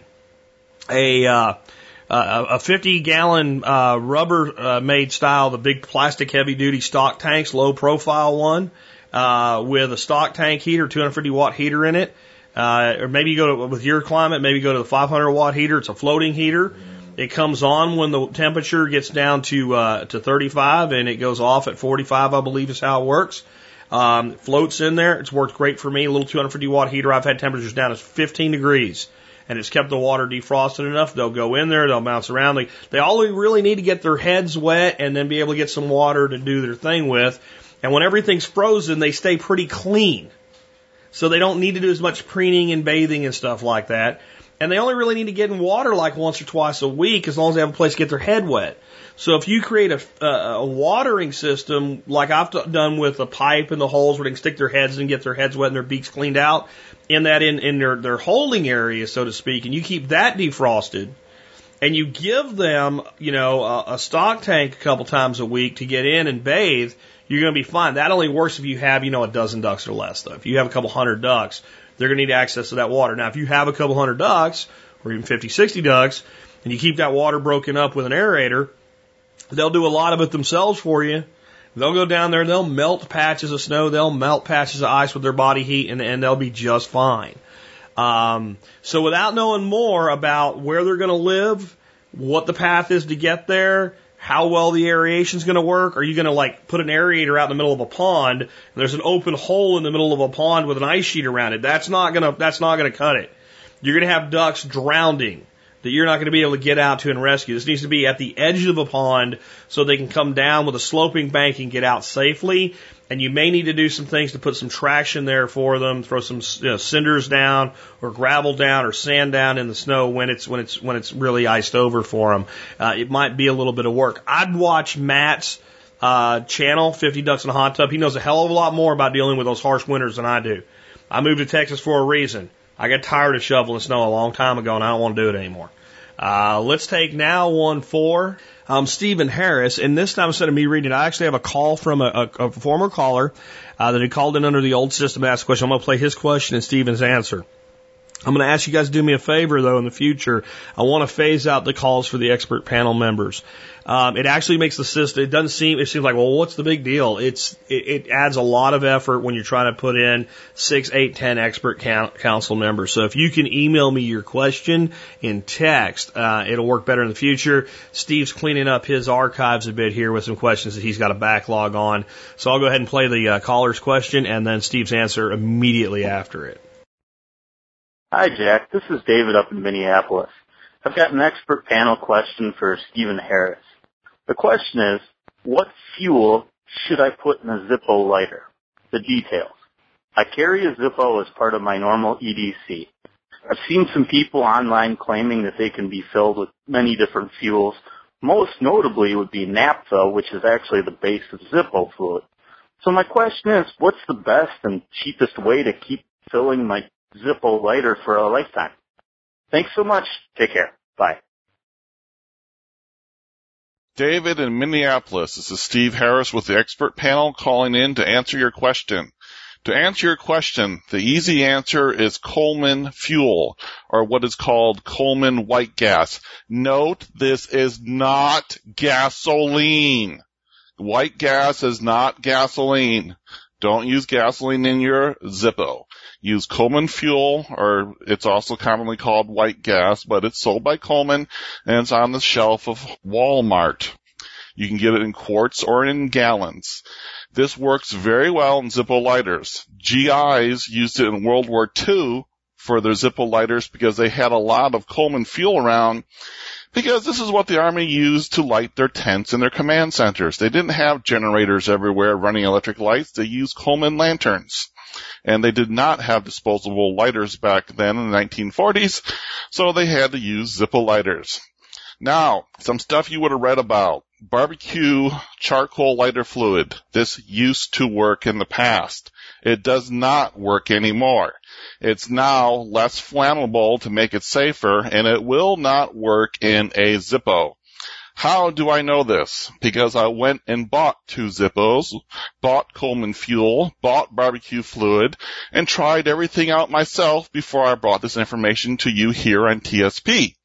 I don't just go and Google stuff and make an answer for you. I do it myself each and every time for you guys. So, it's a good question, but I didn't want to stop here. I wanted to expand the question to how much Coleman fuel and Zippo flints and Zippo wicks would I need if I wanted to start a fire 3 times a day for 5 years? As in, if you had one of my super efficient rocket stoves for cooking at rocketstove1234.com, and you had to start a fire 3 times a day for breakfast, lunch, and dinner.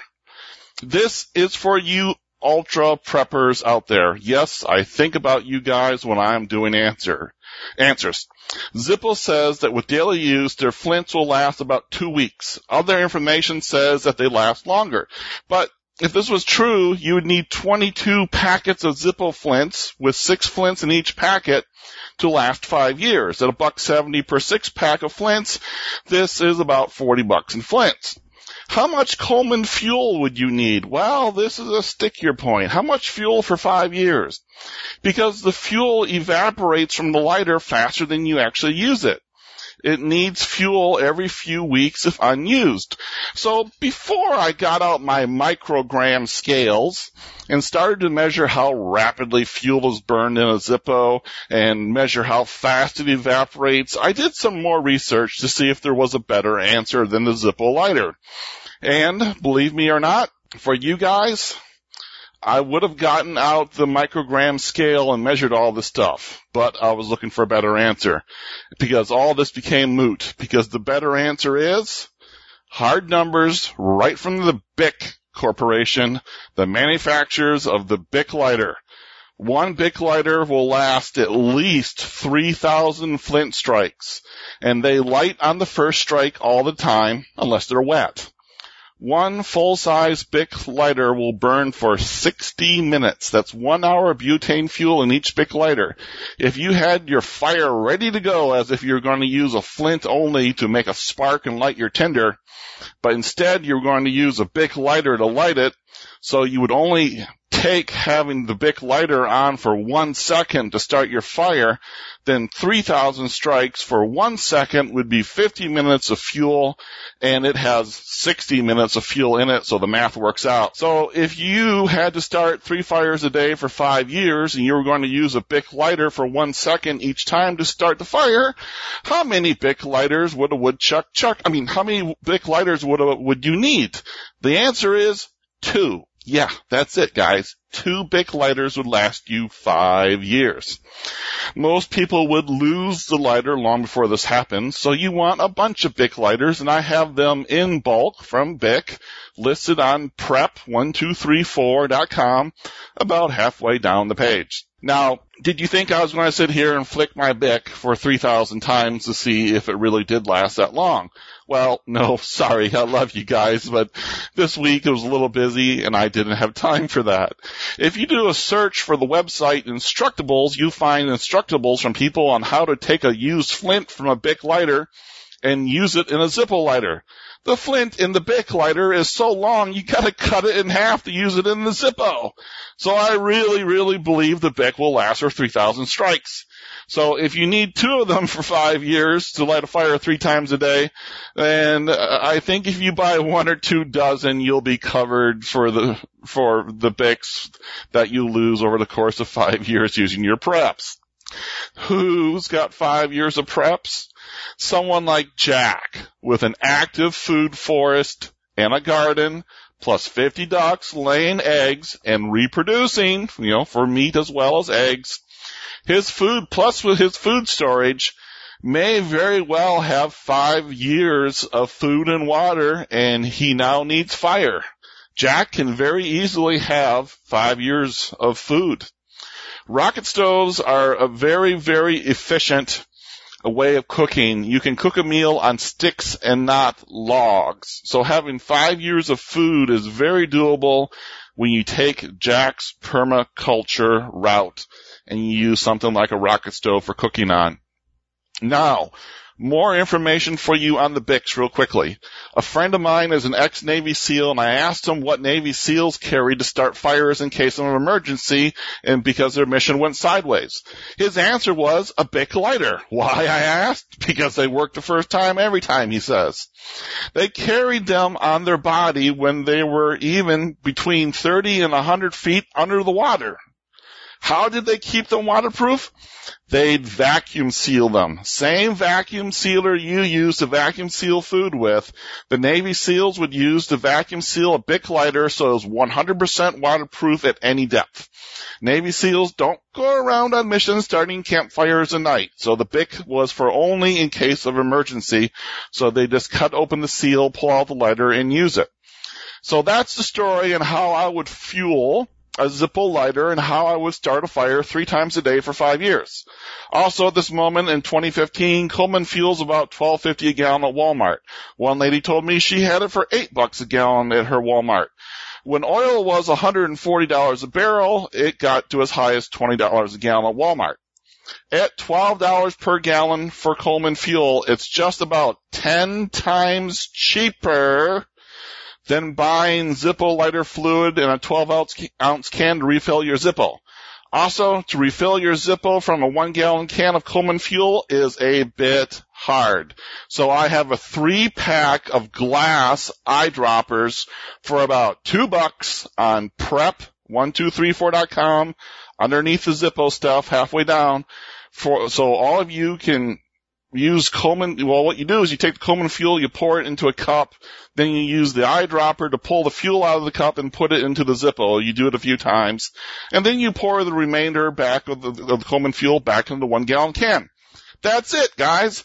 This is Steve Harris for the Expert Panel, reminding you that everything I have done with Jack, plus true stories and even more, and links to all of my 1234 websites are at Steven1234.com. Thanks, guys. Talk to you next week. Hi, Jack. We are wondering what's the best organic type method for getting rid of tomato hornworms and fruit worms is.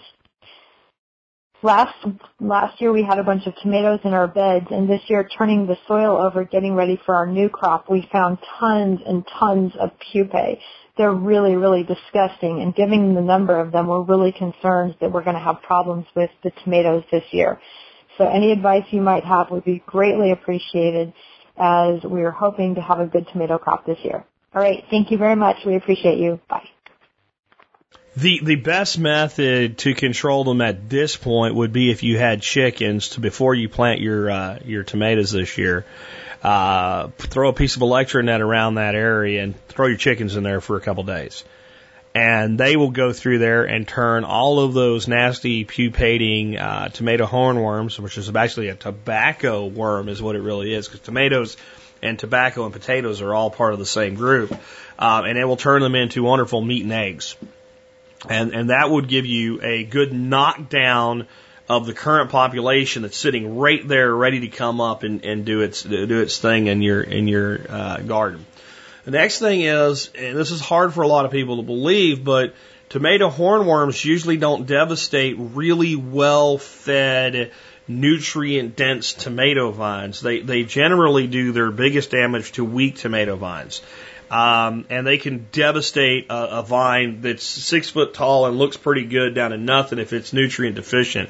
So good quality compost, good organic fertilizer, and good fungal activity. One of the things that I've seen that really makes gardens more resilient to pests is get yourself a 5-pound block of King Strophoria mushroom spawn every year. Get yourself a kiddie pool. Fill the kiddie pool up with wood chips. And fill the kiddie pool up with water so they're completely soaked. Let them soak for about 2 weeks. Dump the excess water out so the chips are just damp, and mix in that 5 pounds of Strophoria spawn, and then mulch with regular wood mulch like you normally would, and mix in all that wonderful inoculated wood mulch and get the fungal activity up. That has been better than any of the mycorrhizal fungi or anything that I've found in gardens since I discovered that. And a 5-pound block of that spawn is not much money. You can get it from Mushroom Mountain is one place you can get that. Next up, the other thing would be the parasitic wasp known as bracketed wasps. And if you ever see a tornado hornworm with a whole bunch of little white things on its back, it looks like almost like little pieces of rice sticking out of them, never kill that one. Those are bracketed. And what they do is they sting eggs into that little that worm, and it's a tiny little wasp that will not bother you.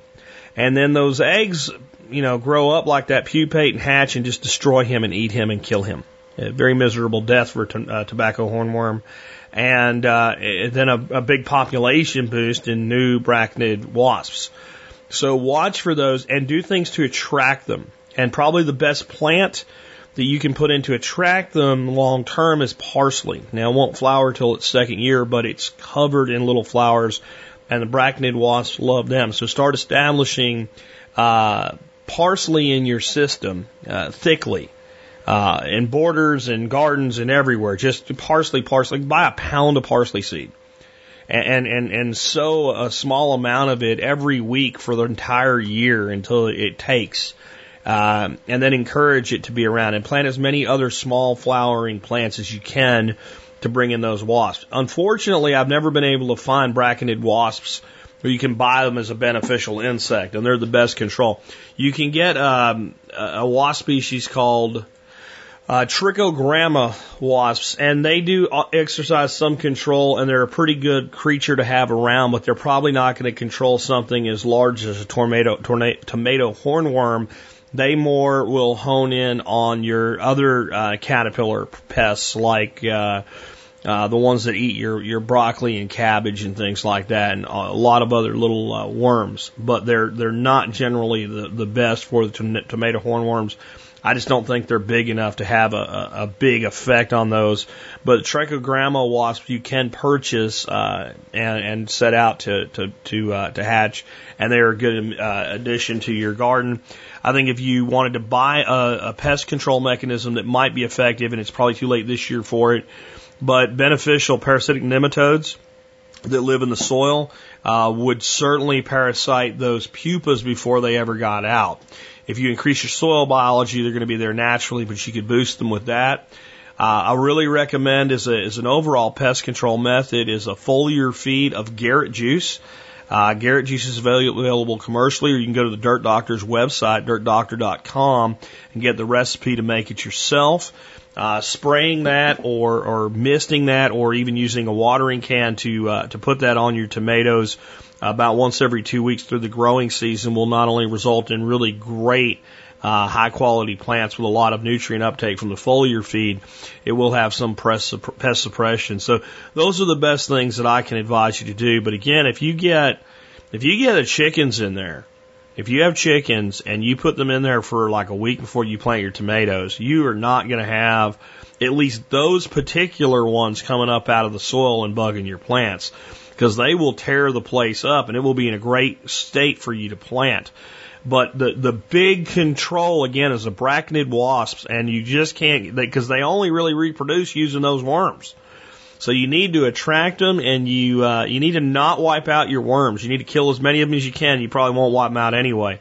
And I've taken to killing them this way when I see them. I have a really sharp knife I wear around my neck made by Patrick Rohrman. And when I see a tomato hornworm, I don't even pull him off the plant. I just cut him in half. I don't even really cut him in half. I put a big cut through his back and leave him there to become part of the ecosystem. That's the best advice I can give with that. Let's take another question for an expert panel member. This question is for Council Member Ben Falk from Whole Systems Design. My question for you, Ben, is that you've mentioned several times in questions recently that one of your go-tos for your winter subsistence is elderberry, and I'd like to hear more about what you do with elderberry, how you harvest it, and how you use it as a food and medicine on your farmstead in New Hampshire. Actually Vermont. So with that, Ben, what say you about your use of the great plant known as elderberry? Hey there, Ben Falk with the Expert Council, Whole Systems Design. The way we use elderberry pretty much 100% of the time is to boil it down and simmer it. You got to heat elderberry, or actually it can be toxic. The seed apparently can be toxic. And so we simmer it down and just follow a really old school recipe of turning it into syrup, which is sterile canned usually, just like you'd can anything else. And we add honey at the end, and that's probably the only thing we really don't like about that approach, again, which is it's an old recipe, and people have done it for a long time, and it's antiviral. It's a very good tonic. But it's not good to heat honey. There's a lot of reasons to keep honey raw, from an enzyme perspective as well as other nutrients that are denatured when honey is heated. So we don't mind heating, of course, maple syrup or other sugars. That's really the only sugar we really use is maple syrup or honey, and we definitely don't like to heat honey. So that's not ideal. This is why we are really a big fan of our sea berry oxymel, which is apple cider vinegar for just a little bit, honey, and sea berry, sea buckthorn juice, because that's enzymatic and totally raw. But we do try to just add honey at the end as it's cooling and either freeze or sterile can it, which does heat it up, obviously, if you're sterile canning it. That's how we process all of our elderberry. Good luck with that. Thanks a lot. Hi, Jack. This is a question in regards to a former comment you made about medical folders from your wife. To be more elaborate, my daughter recently found out that she has a small heart condition. She's 17, but in the past, we were leaving her home, and we were wondering if we left her home, what would happen in an event that she needed help. And you kind of answered that question in one of your recent podcasts, but I was wondering if you could elaborate on the folder that you had for your wife. Thank you. We love the show. Well, first I wish you and your daughter and your whole family the best and hope that you're able to deal with this situation. I don't have a lot more to tell you than I did on that last episode. I'll try to expand on a little bit and give the basics of it for people that may not have heard that episode. But my wife dealt with a condition at one time in her life, and since her surgeries had no relapses, thank God, called trigeminal neuralgia. And trigeminal neuralgia, up until modern surgeries were made available, that either stopped it without any real consequences, or in extreme examples, they would actually sever the fifth trigeminal nerve, which is the nerve that runs along the bottom of your jawline. If there's nothing else you could do, you just basically kill that nerve, because you'd rather have like this mild facial paralysis than this ongoing electric pain. And it was known before these surgeries were available, and there's several different ones now, it was known as a suicide illness. Because a lot of people in the past that came down with it, up say 100 years ago and back, and didn't even really understand and know what it was, ended up taking their life. Because it was that severe and just a horrific pain, akin to being tortured, that came and went. And as the disease progresses, it gets worse and worse and worse. And what it is a compression of that nerve, usually by an artery or a vein. And there's some bacterial and fungal versions of it as well, because it's a condition, not a disease. It is a condition of the nerve being compressed and demyelinated. So that if you think of a coaxial cable, like for your cable TV service, where the outer shielding begins to touch the inner conductor with an intermittent short. So it's your face going in an electrical short circuit. So imagine somebody with an extension cord and a variable electrorheostat attached to it, and connecting it to the nerves in your face, and occasionally turning it on and leaving it on for 15 minutes, and occasionally turning it on for 5 seconds, and occasionally turning it on and off, on and off, on and off, at varying levels of intensity. And we used anti-seizure medications for a long time for that. And those worked, and they started to have side effects, and to get to the point where they were no longer effective, you had to face surgery. So we ended up having to have a surgery called microvascular decompression, where the surgeon was able to determine it was actually an artery, which is the more severe compression of the nerve generally than a vein, and cut the artery out, cauterized it, put it all back together. And this is like what you call almost brain surgery. A hole about the size of a 50-cent piece in the back of her head, move the brainstem over, and deal with this issue. And as this was progressing and we're getting more and more to where we're going to have to face surgery, we ended up having to go to an ER and to have an anti-seizure medication known as Dilantin given. And of course, they always think you're fishing for pain medication. So they mean like, you mean Dilaudid. It's like, no, you don't give pain medication to a person with this condition. And I started to realize there could come a day that she has to be rushed to a hospital or an emergency room or something, and I wouldn't be there. So it wasn't really a folder, it was a notebook. It was all her medications, and it was basically what it was is every single question you would expect to be asked in an intake. And that's really what it was, because they're never going to accept that as a medical record. And the way that would work is you at least have documentation for that intake. And so that's really what that was about. So one way you could get really thorough with that is explain your condition. Find someone who is a nurse that works in an ER, works in a hospital, works in a clinic, and say during intake, what are the questions you're going to ask that this kid's not going to be able to answer? And have all those answers there. That at least gets them through the door. I mean, with women, it's always, are you pregnant? Are you sure? When was your last menstruation? Regardless of whether it has anything to do with what's going on or not, and is it even possible? And they never believe the answer, so that has to be there. All of that stuff has to be there. Allergies, history, who's your current doctor? I think that's the best thing you can do is sit down and talk to someone that works as an intake nurse. It shouldn't be that hard to find somebody.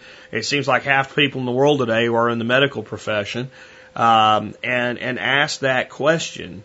What are all the things that you ask a person? What would you do in this situation? You have a minor there, someone that's not their guardians there. They're in a life-threatening situation. What do you need to know? What can we do to make sure that you guys start taking action immediately?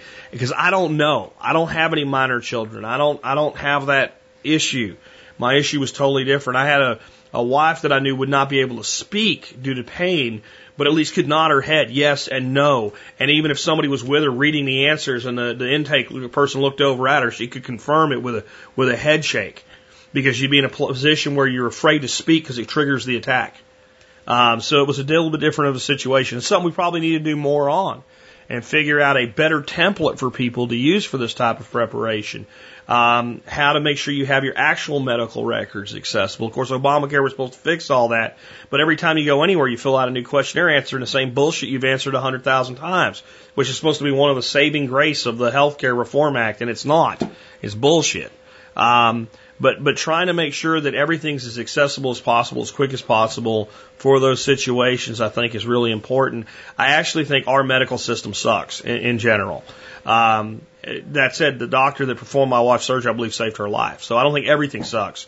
But my wife was telling me yesterday she was looking at the cost of hip replacement surgery in here versus Spain. And that even with insurance, that the one guy that was writing an article about this basically said, this is what I can do. I can go to Spain and live there for 2 years really well and get my hip surgery, or I can stay here and just get my hip surgery for the same amount of money.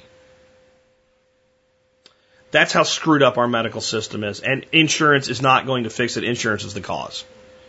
The insurance system in this country is what's caused the escalation in costs. So that's a different thing than you're asking about. But I think there's got to be some ways we can mitigate that as well individually. So anybody that has any advice on this particular question, I'd love to hear it. And maybe we can put together a whole show on it eventually, because this is an important topic. Let's take another question. This one will also be for me. Hey, Jack, this is Joe from Michigan. I had a quick question and wanted to know your thoughts about the smart meters being used in California to regulate water, and it looks like power as well. I'm sure you have some thoughts on it, and I would love to hear them. Appreciate all you do.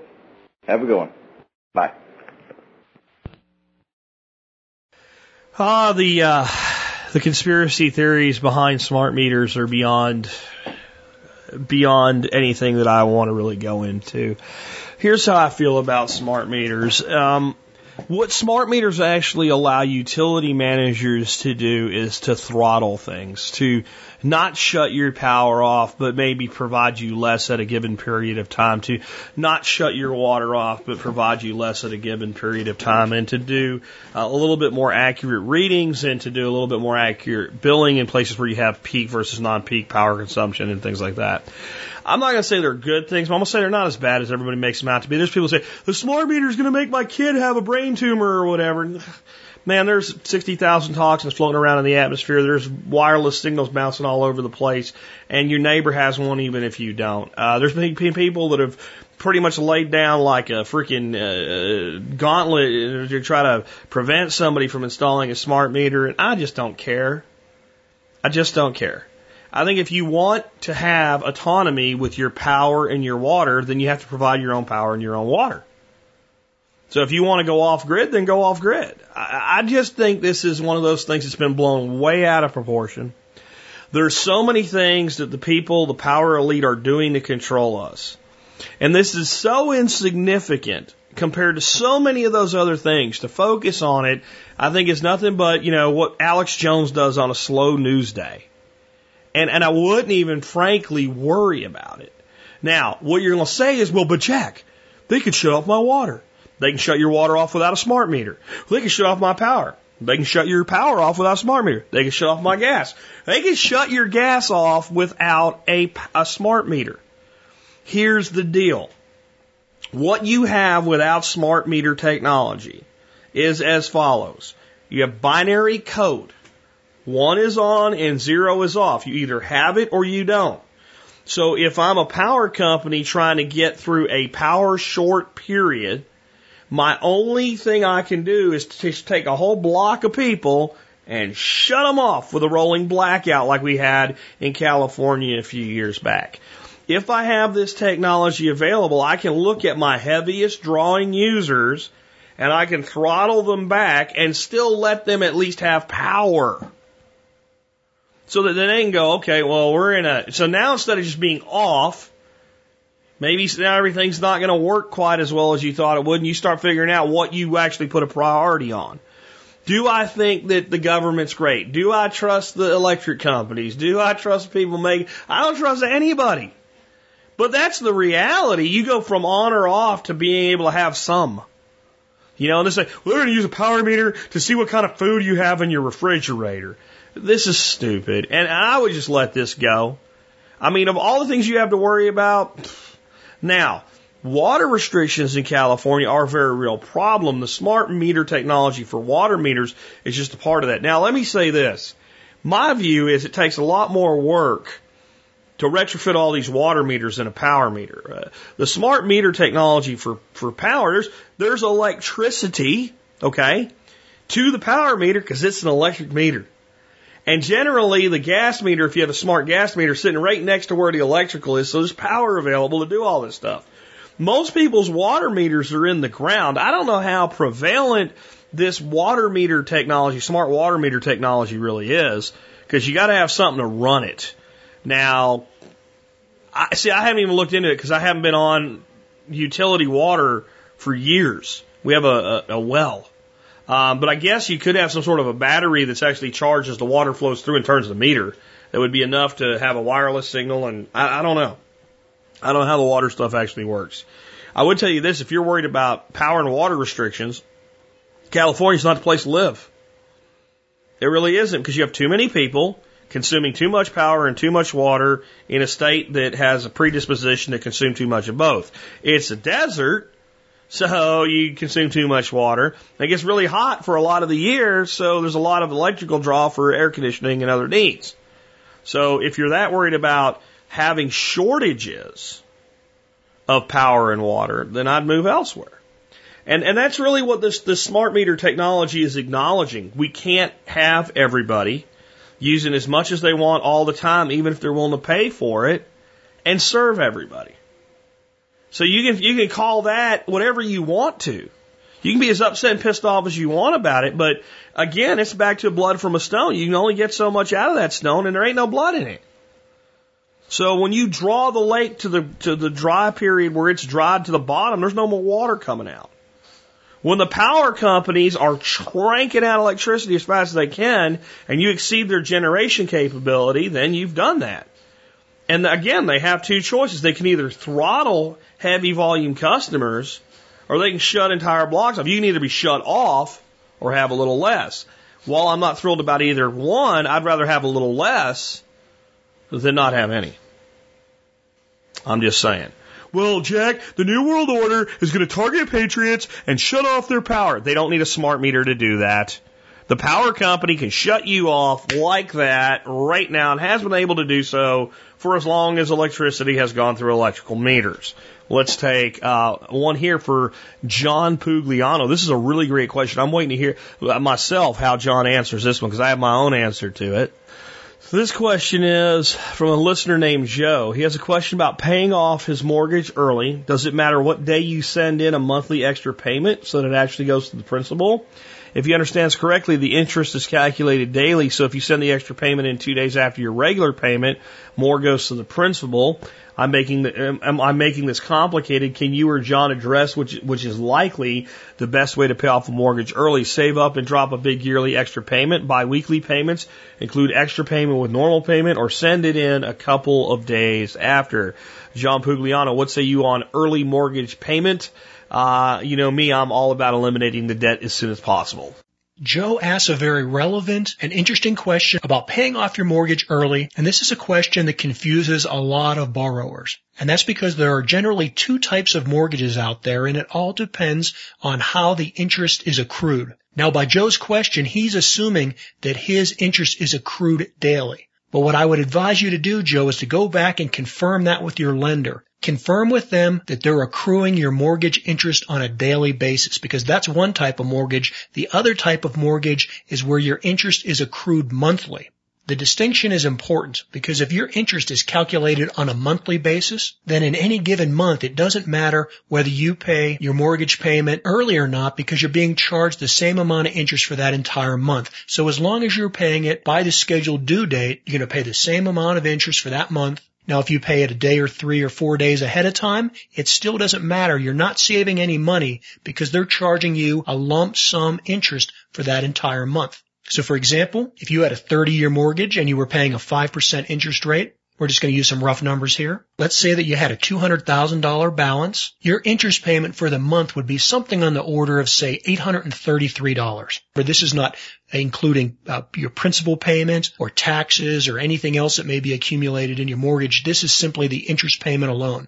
So that's if you're on a monthly accrual basis. Now, by Joe's question, he's indicating that he believes that he's on a daily interest accrual basis. And again, that could be very possible. He does need to check with his lender on that. And if that's the case, then his strategy would be different, because every day that he pays his mortgage payment early from that scheduled monthly date, or any time he applies more money for the principal, he's going to save on a daily basis because his interest is accruing on a daily basis. Take that same 5% interest rate, divide it by 365, which are how many days there are in a year, and now you're going to understand that Joe would be being charged an interest rate of 0.014% every day. That's nearly 1.5 basis points on any given day. Now, if you do the math, you'll see that, for a 30-day month, that pretty much works out to the same rate that you're going to pay if you're accruing monthly. But the point we're trying to make here is that when you have a monthly accrual, you're paying that money up front no matter when you make the payment. But if your lender's charging you on a daily basis, then any day early that you make that payment, in my example, you would save nearly 1.5 basis points each day. Well, again, on our example of the 5% mortgage, 30-year mortgage on a $200,000 loan, you're talking about over $27 a day savings. So, Joe, if in fact you do have a mortgage where the interest accruals on a daily basis, then a strategy for paying down your mortgage would include not only making additional payments in principal, but also making those payments prior to the scheduled monthly payment. And at $27 a day, you can see how that would add up. Now, just to give you a really high-level rough idea of how this can work in your favor, if you paid your mortgage twice a month rather than just once a month, so basically taking your mortgage payment, dividing it by 2, and then paying that amount every 2 weeks, if you had an interest payment that accrued on a daily basis on a $200,000 mortgage for 30 years at a 5% rate by in effect paying the exact same amount every month, but just by paying it twice a month instead of once a month. Remember, you're saving over $27 a day, and so over 30 years, you would shave off something like 4.5 years off your mortgage. So just by doing that one simple thing, making that extra effort, your 30-year mortgage can be reduced down to like, a 25.5-year mortgage. These are just rough numbers, but that's just to give you an idea. Taking the time to make 2 payments every month instead of 1, even though you're paying the exact same amount of money every month, would save you something on the order of $25,000 over those 30 years. So if your mortgage is accruing on a daily basis and you have the cash flow to be able to make multiple payments every month, then you should definitely consider working out a plan where you can make bi-weekly or even weekly payments, which for very little effort on your part can save you a lot of money over 30 years.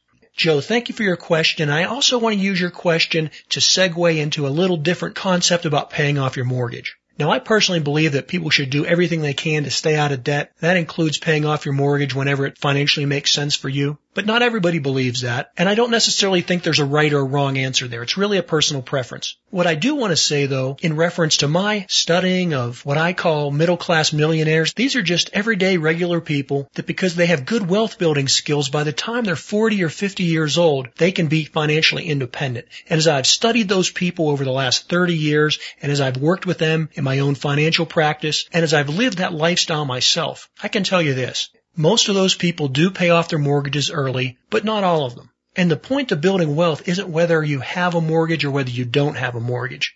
I would suggest to you that the biggest factor in building wealth has to do with living within your means. So these people that do become middle-class millionaires, it isn't because they were really savvy with their nickels and dimes and they made multiple payments and they paid off their mortgage early. It was because they lived their life in such a way that they earned a lot more than they spent. So their lifestyle was not extravagant. And that applied to buying their home as well. The mortgage on their house wasn't as relevant as how affordable that house was. And I would tell you the general rule of thumb is that middle-class millionaires don't pay more than 2.5 to 3 times their income on their house. So if you make $100,000, you shouldn't be paying more than $300,000 for your house. If you're making $50,000, you shouldn't be paying more than $150,000 for your house. Now, depending upon what part of the country you live in, that can be a really hard budget to stick to. But that is the bottom line. Whenever you pay more than 3 times your income on your house, you're decreasing the probability that you're going to be able to build wealth and that you're going to be able to be financially independent when you're, say, 50 years old. So more importantly, as to whether you should be paying off your mortgage early or not, I would say just make sure that you're spending significantly less than you're earning, and then that you're taking that savings and putting that money to good work for you. Thanks again for the question. If you'd like to hear more about my opinions on the market and overall principles on building wealth, then please check out my podcast, Wealthsteading. It's available in all the normal places, as well as directly at the website, wealthsteading.com. For the Expert Council, this is John Pugliano of Investable Wealth. I'd like to add a little bit to that, specifically the last part of it in general there, because I agree, and I think there's some things that we could look at to understand more about building wealth in our own lives.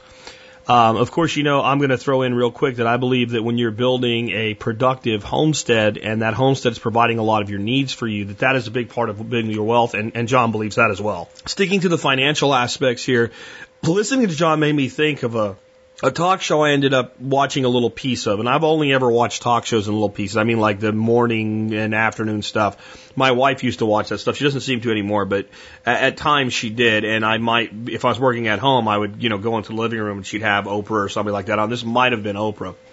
But this was about the Millionaire Next Door author, and I think he was on there, and there were several next door millionaires, like John saw, middle-class millionaires. And one of the guys that was up there that was a middle-class millionaire, and I believe he worked in landscaping was his profession, and he had his own small business in landscaping, and he was a multimillionaire. And he said, and I don't necessarily advocate this technique, but I advocate the approach. He said one of the things he had done for years is he was a member of Costco, and he, got discounts on everything that he bought for his employees and his business and stuff, and got his office supplies there and all. But because he was there a couple times a week, he would stop and eat lunch at Costco 1 or 2 days a week. And that even though he was on the go, it was probably less than he could prepare a lunch for himself. $1.50 got him a great big hot dog or sausage and a drink. And he would just stop at Costco and have this.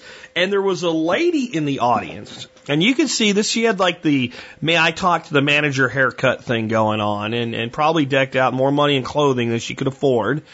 And she was like a little indignant about this and some of the other things. That was just the one she honed in on. But many of the other money saving things that, you know, the pennies and the dimes that John was saying, not necessarily individually are that important. And she picked on that one, and she had a very down, I don't remember exactly what she said, it was a pretty downgrading look toward this individual, and his response was, but that's why I'm here and you're there. That's why I'm here telling people how to build wealth, and you're there trying to figure out how. And she got a little indignant with that, and he said, ma'am, I'm looking at you, and I think you're probably 10 years older than me. Are you a millionaire? And she said, well, no. He said, well, that's what I'm trying to tell you. If you don't want to do these things, you don't have to. But when they're put together in a total system, they work. And I agree with that, because there was a lot about investing and stuff on that one. Actually caught my attention. I kind of watched a little bit more of it. And I think the investing is important. But you also have to understand the power of your income can be lost to debt or can be reclaimed from debt and channeled into investments. John just said, okay, if we spend the same money, it doesn't actually cost me any more money every month than it does right now to structure my payments on my home differently. Over 30 years, I can save an extra $25,000. If I actually put that money to work for me, what's it worth to me over the life of my retirement? Another $50,000 or $60,000 into my retirement? And if that $50,000 or $60,000 is extra money I wouldn't have had, and it goes toward the end of my retirement, and my retirement lasts me 25 or 30 years, what's it worth then? From that one little thing. So I think the nickels and dimes we can get way too obsessive about. I've met people that I can't stand. People that squeeze 2 nickels together and try to turn them into a quarter instead of a dime. People that are mooches. People that never pick up the dinner tab. People that look to save every penny they can all the time. People that sacrifice when they don't have to, and to their own misery. And I don't think that's a way to live either. But I think actually thinking before you spend $1 does a lot to determine whether you become an early retiree who's wealthy or a person saying, hi, welcome to Walmart, here's your cart. I really do. And I think we need to think about these things like that and look at wealth development as a total package. That's why I like John. That's because of what he does. I have one more question today. Let's finish up with that and we'll wrap up for the weekend. Hey, Jack. Jesse from Vermont. I got a question about grapevines. I got a fence that I believe it's 2 inches by 3 inches mesh there. And I was wondering if I'd be able to grow the grapevines up there and not have any damage come off the fence. If not, didn't know if it would be feasible to grow them up a tree, and then how would the harvesting take place, being that my trees are all fairly high with no lateral branches at 4 or 5 foot height. Any other information would be appreciated. Well, Thanks, first, Jack. the fence Bye. you're talking about sounds like a chain link fence, and I just put 50 muscadines and wine grapes on a chain link fence going across hundreds and hundreds of feet and put in irrigation to support them. So that tells you what my thoughts are on whether or not a fence can support your grapes. Now, that doesn't mean I actually know what kind of fence you have, and the majority of my fence actually has T-posts in addition to the chain link, and those T-posts are running 2 strands of barbed wire.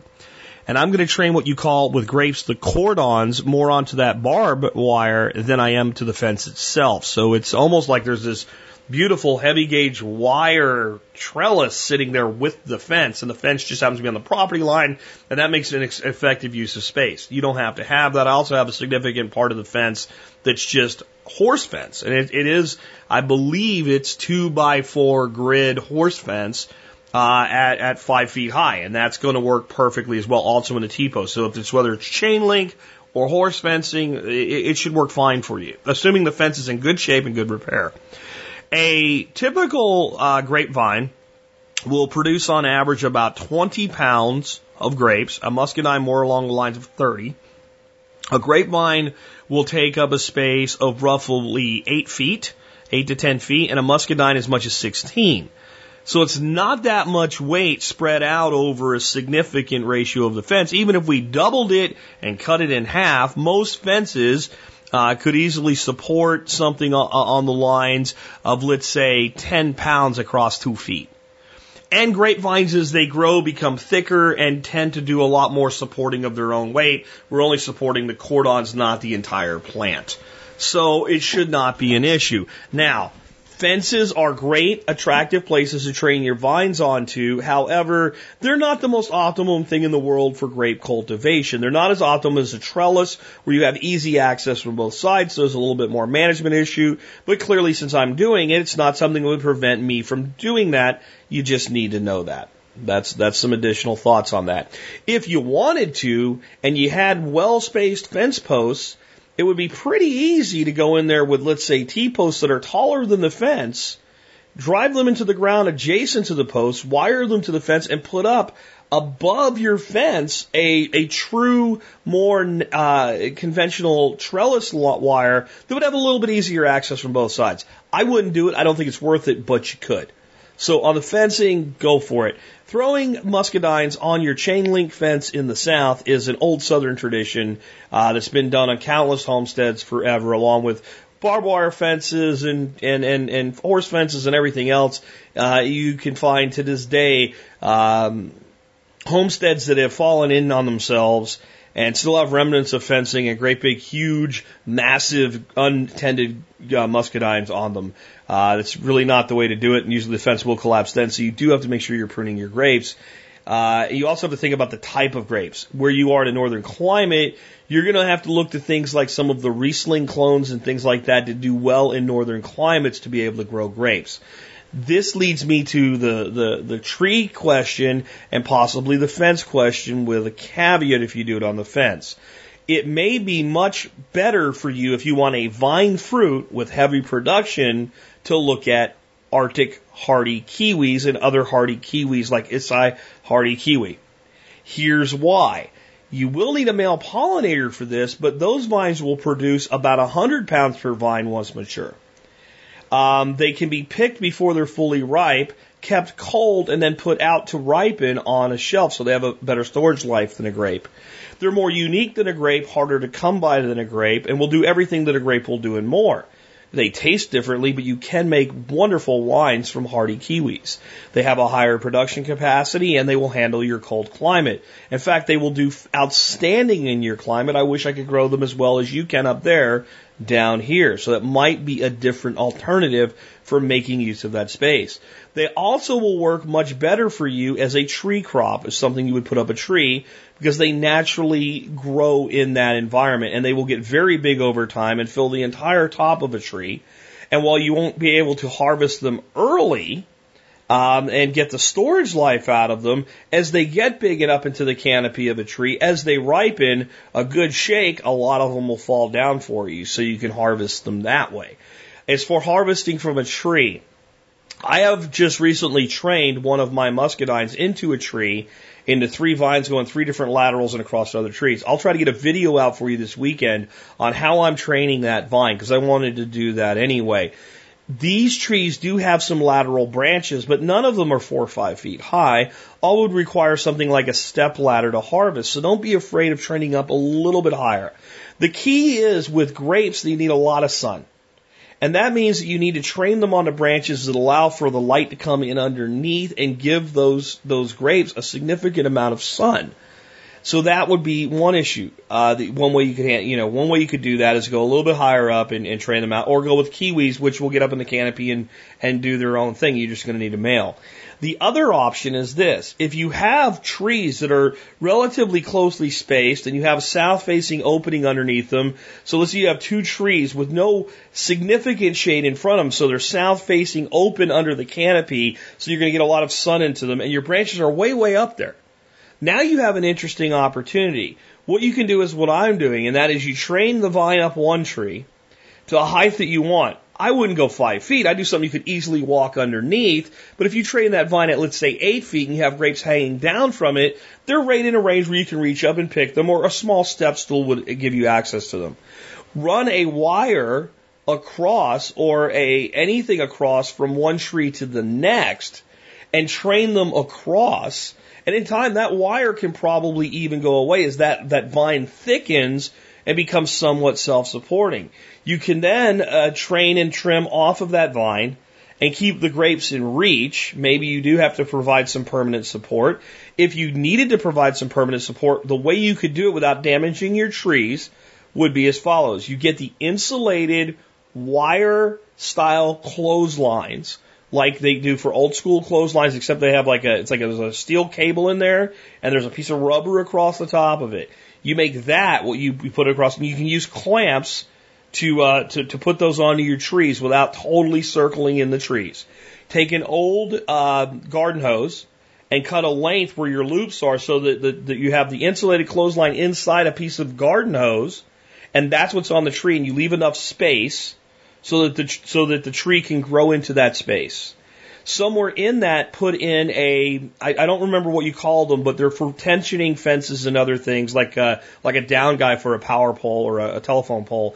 And basically you have an eye hook on both sides of it, and then there's it almost looks like all thread on the one side of the eye hook, and you can turn it, and they tension, I guess they're called tensioners, and you can tension a wire. If you set it so it has to be pretty far in to do the tension between your two trees when you first set it up, and then as the trees begin to grow and the tension gets a little bit high, you can just back the tension off whenever you want. You can also easily remove it and service your vine and adjust things with it that way. So rather than trying to train it up the tree, what you can do with your grapevines is train it up a tree to a height and across to another tree using a system like that. And that way you can keep an eye on things. And if you use clamps, cable clamps, to put your ends of your cable together and leave some extra cable on both ends, as your tree grows and requires more space, it's really easy to take a couple nuts out and allow some more space, and then take your tension up with your tensioning mechanism. And that's like the best way I can think of to do that. It's very secure. It's very stable. You then turn a problem into the solution. The tree's too high. The solution is by going lower, the grapes still get your sun. That would work equally well and possibly in your climate better with kiwis than grapes. In fact, I'm going to really steer you, Jesse, toward kiwis over grapes in the New Hampshire climate. I'm not saying you can't do grapes in the New Hampshire climate. What I'm saying is you will have much more consistent, higher productivity results with hardy kiwis. You'll get more pounds per foot of vine and more consistent, reliable production by going to that.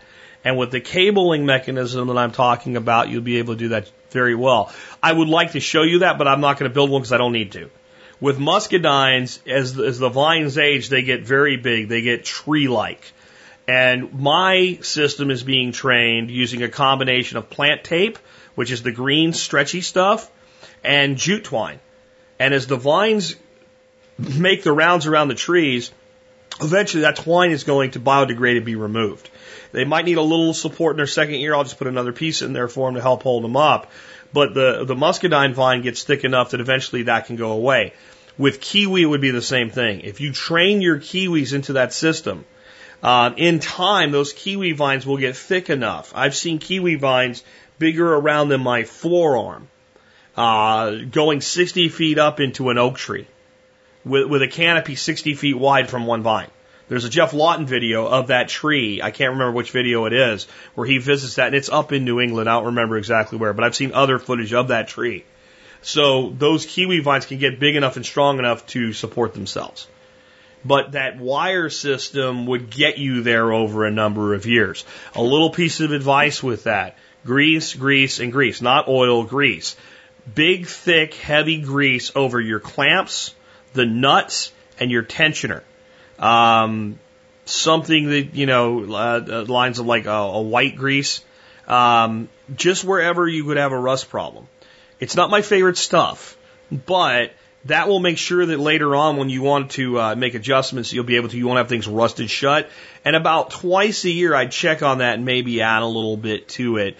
That will keep things nice and clean and rust free. And unlike something like WD-40 you spray on, it'll last longer and it won't drip onto your other things and cause additional environmental hazards. So that's how I'd handle that question. I hope everybody enjoyed today's show. I hope you're enjoying the new expert panel format. Again, if you have a question for an expert panel member, please send it to me with TSP expert question in the subject line. Give me your question up front, your details to follow. Make it as concise and on point as possible. And it's very possible that you'll hear yourself in a future episode of today's show. I hope everybody has a great weekend. We have another severe weather weekend for the Central Plains in the south, including down here in Texas where I'm at. It doesn't look like the tornado threat is anywhere near as high as it was last week, but we've had rain and then rain and then rain, and flash flooding is definitely a threat, and there's been more people killed this year from flooding than from tornadoes, and that is typical every year.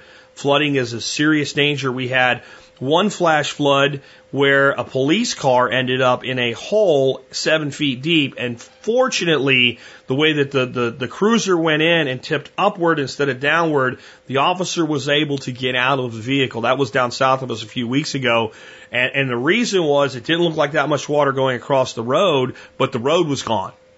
The road was gone. So when the guy tried to drive through it, the car fell down into the hole with the water running over it. Had that car gone nose down, that guy would have never got out of his car and he'd be dead today. I want you to think about that. He got lucky because the way the hole was is the car went by, it slid a little bit, and the back end slid in. If he would have went nose first into that hole, he'd be dead. You are not opening a car door when it's 7 feet down. And yeah, you can open a window, but everything has electric windows today. It doesn't always work when it's underwater, and thinking in that type of a terrifying situation might be really hard to do. So I'm not guaranteeing you the guy would be dead, but there's a high probability that officer would have lost his life because he didn't follow the old acronym they're always telling us: turn around, don't drown. Please be careful with these flooding situations. It may very well be the case that we have significant flooding beyond just these flash floods to deal with by the end of this week, and we're being forecast to get 4 to 5 inches of rain right where I live. My swales are full. I actually have a time-lapse camera for you guys. I want to set up and film the swales filling and emptying. They haven't emptied. This has been I've got mosquito dunks in the swales now for the first time ever because we keep getting so much rain, it won't go down. There's not really a lot of room left for water. Everything's soaked. Yesterday it didn't rain. I finally had the water dry up. I had a lot of my property had 4 inches of standing water sitting on it. This is a serious situation that people take as not being so serious. We understand when softball-sized hail hits you in the head, it kills you. We understand that when an F3 tornado rips through someplace like it did in Van, Texas, that you can lose your life. We don't respect the flooding enough. And then just general storm preps, having your blackout kit, having your backup power. A lot of times you don't have to have really severe windstorms and hail to have power outages when you have large flooding events and things like that. So be weather aware this week. Take care of yourself. Keep the questions coming. Keep on building that better life. With that, it's been Jack Spirko with another edition of the Survival Podcast, helping you figure out how to live that better life if times get tough or even if they don't. The revolution is you.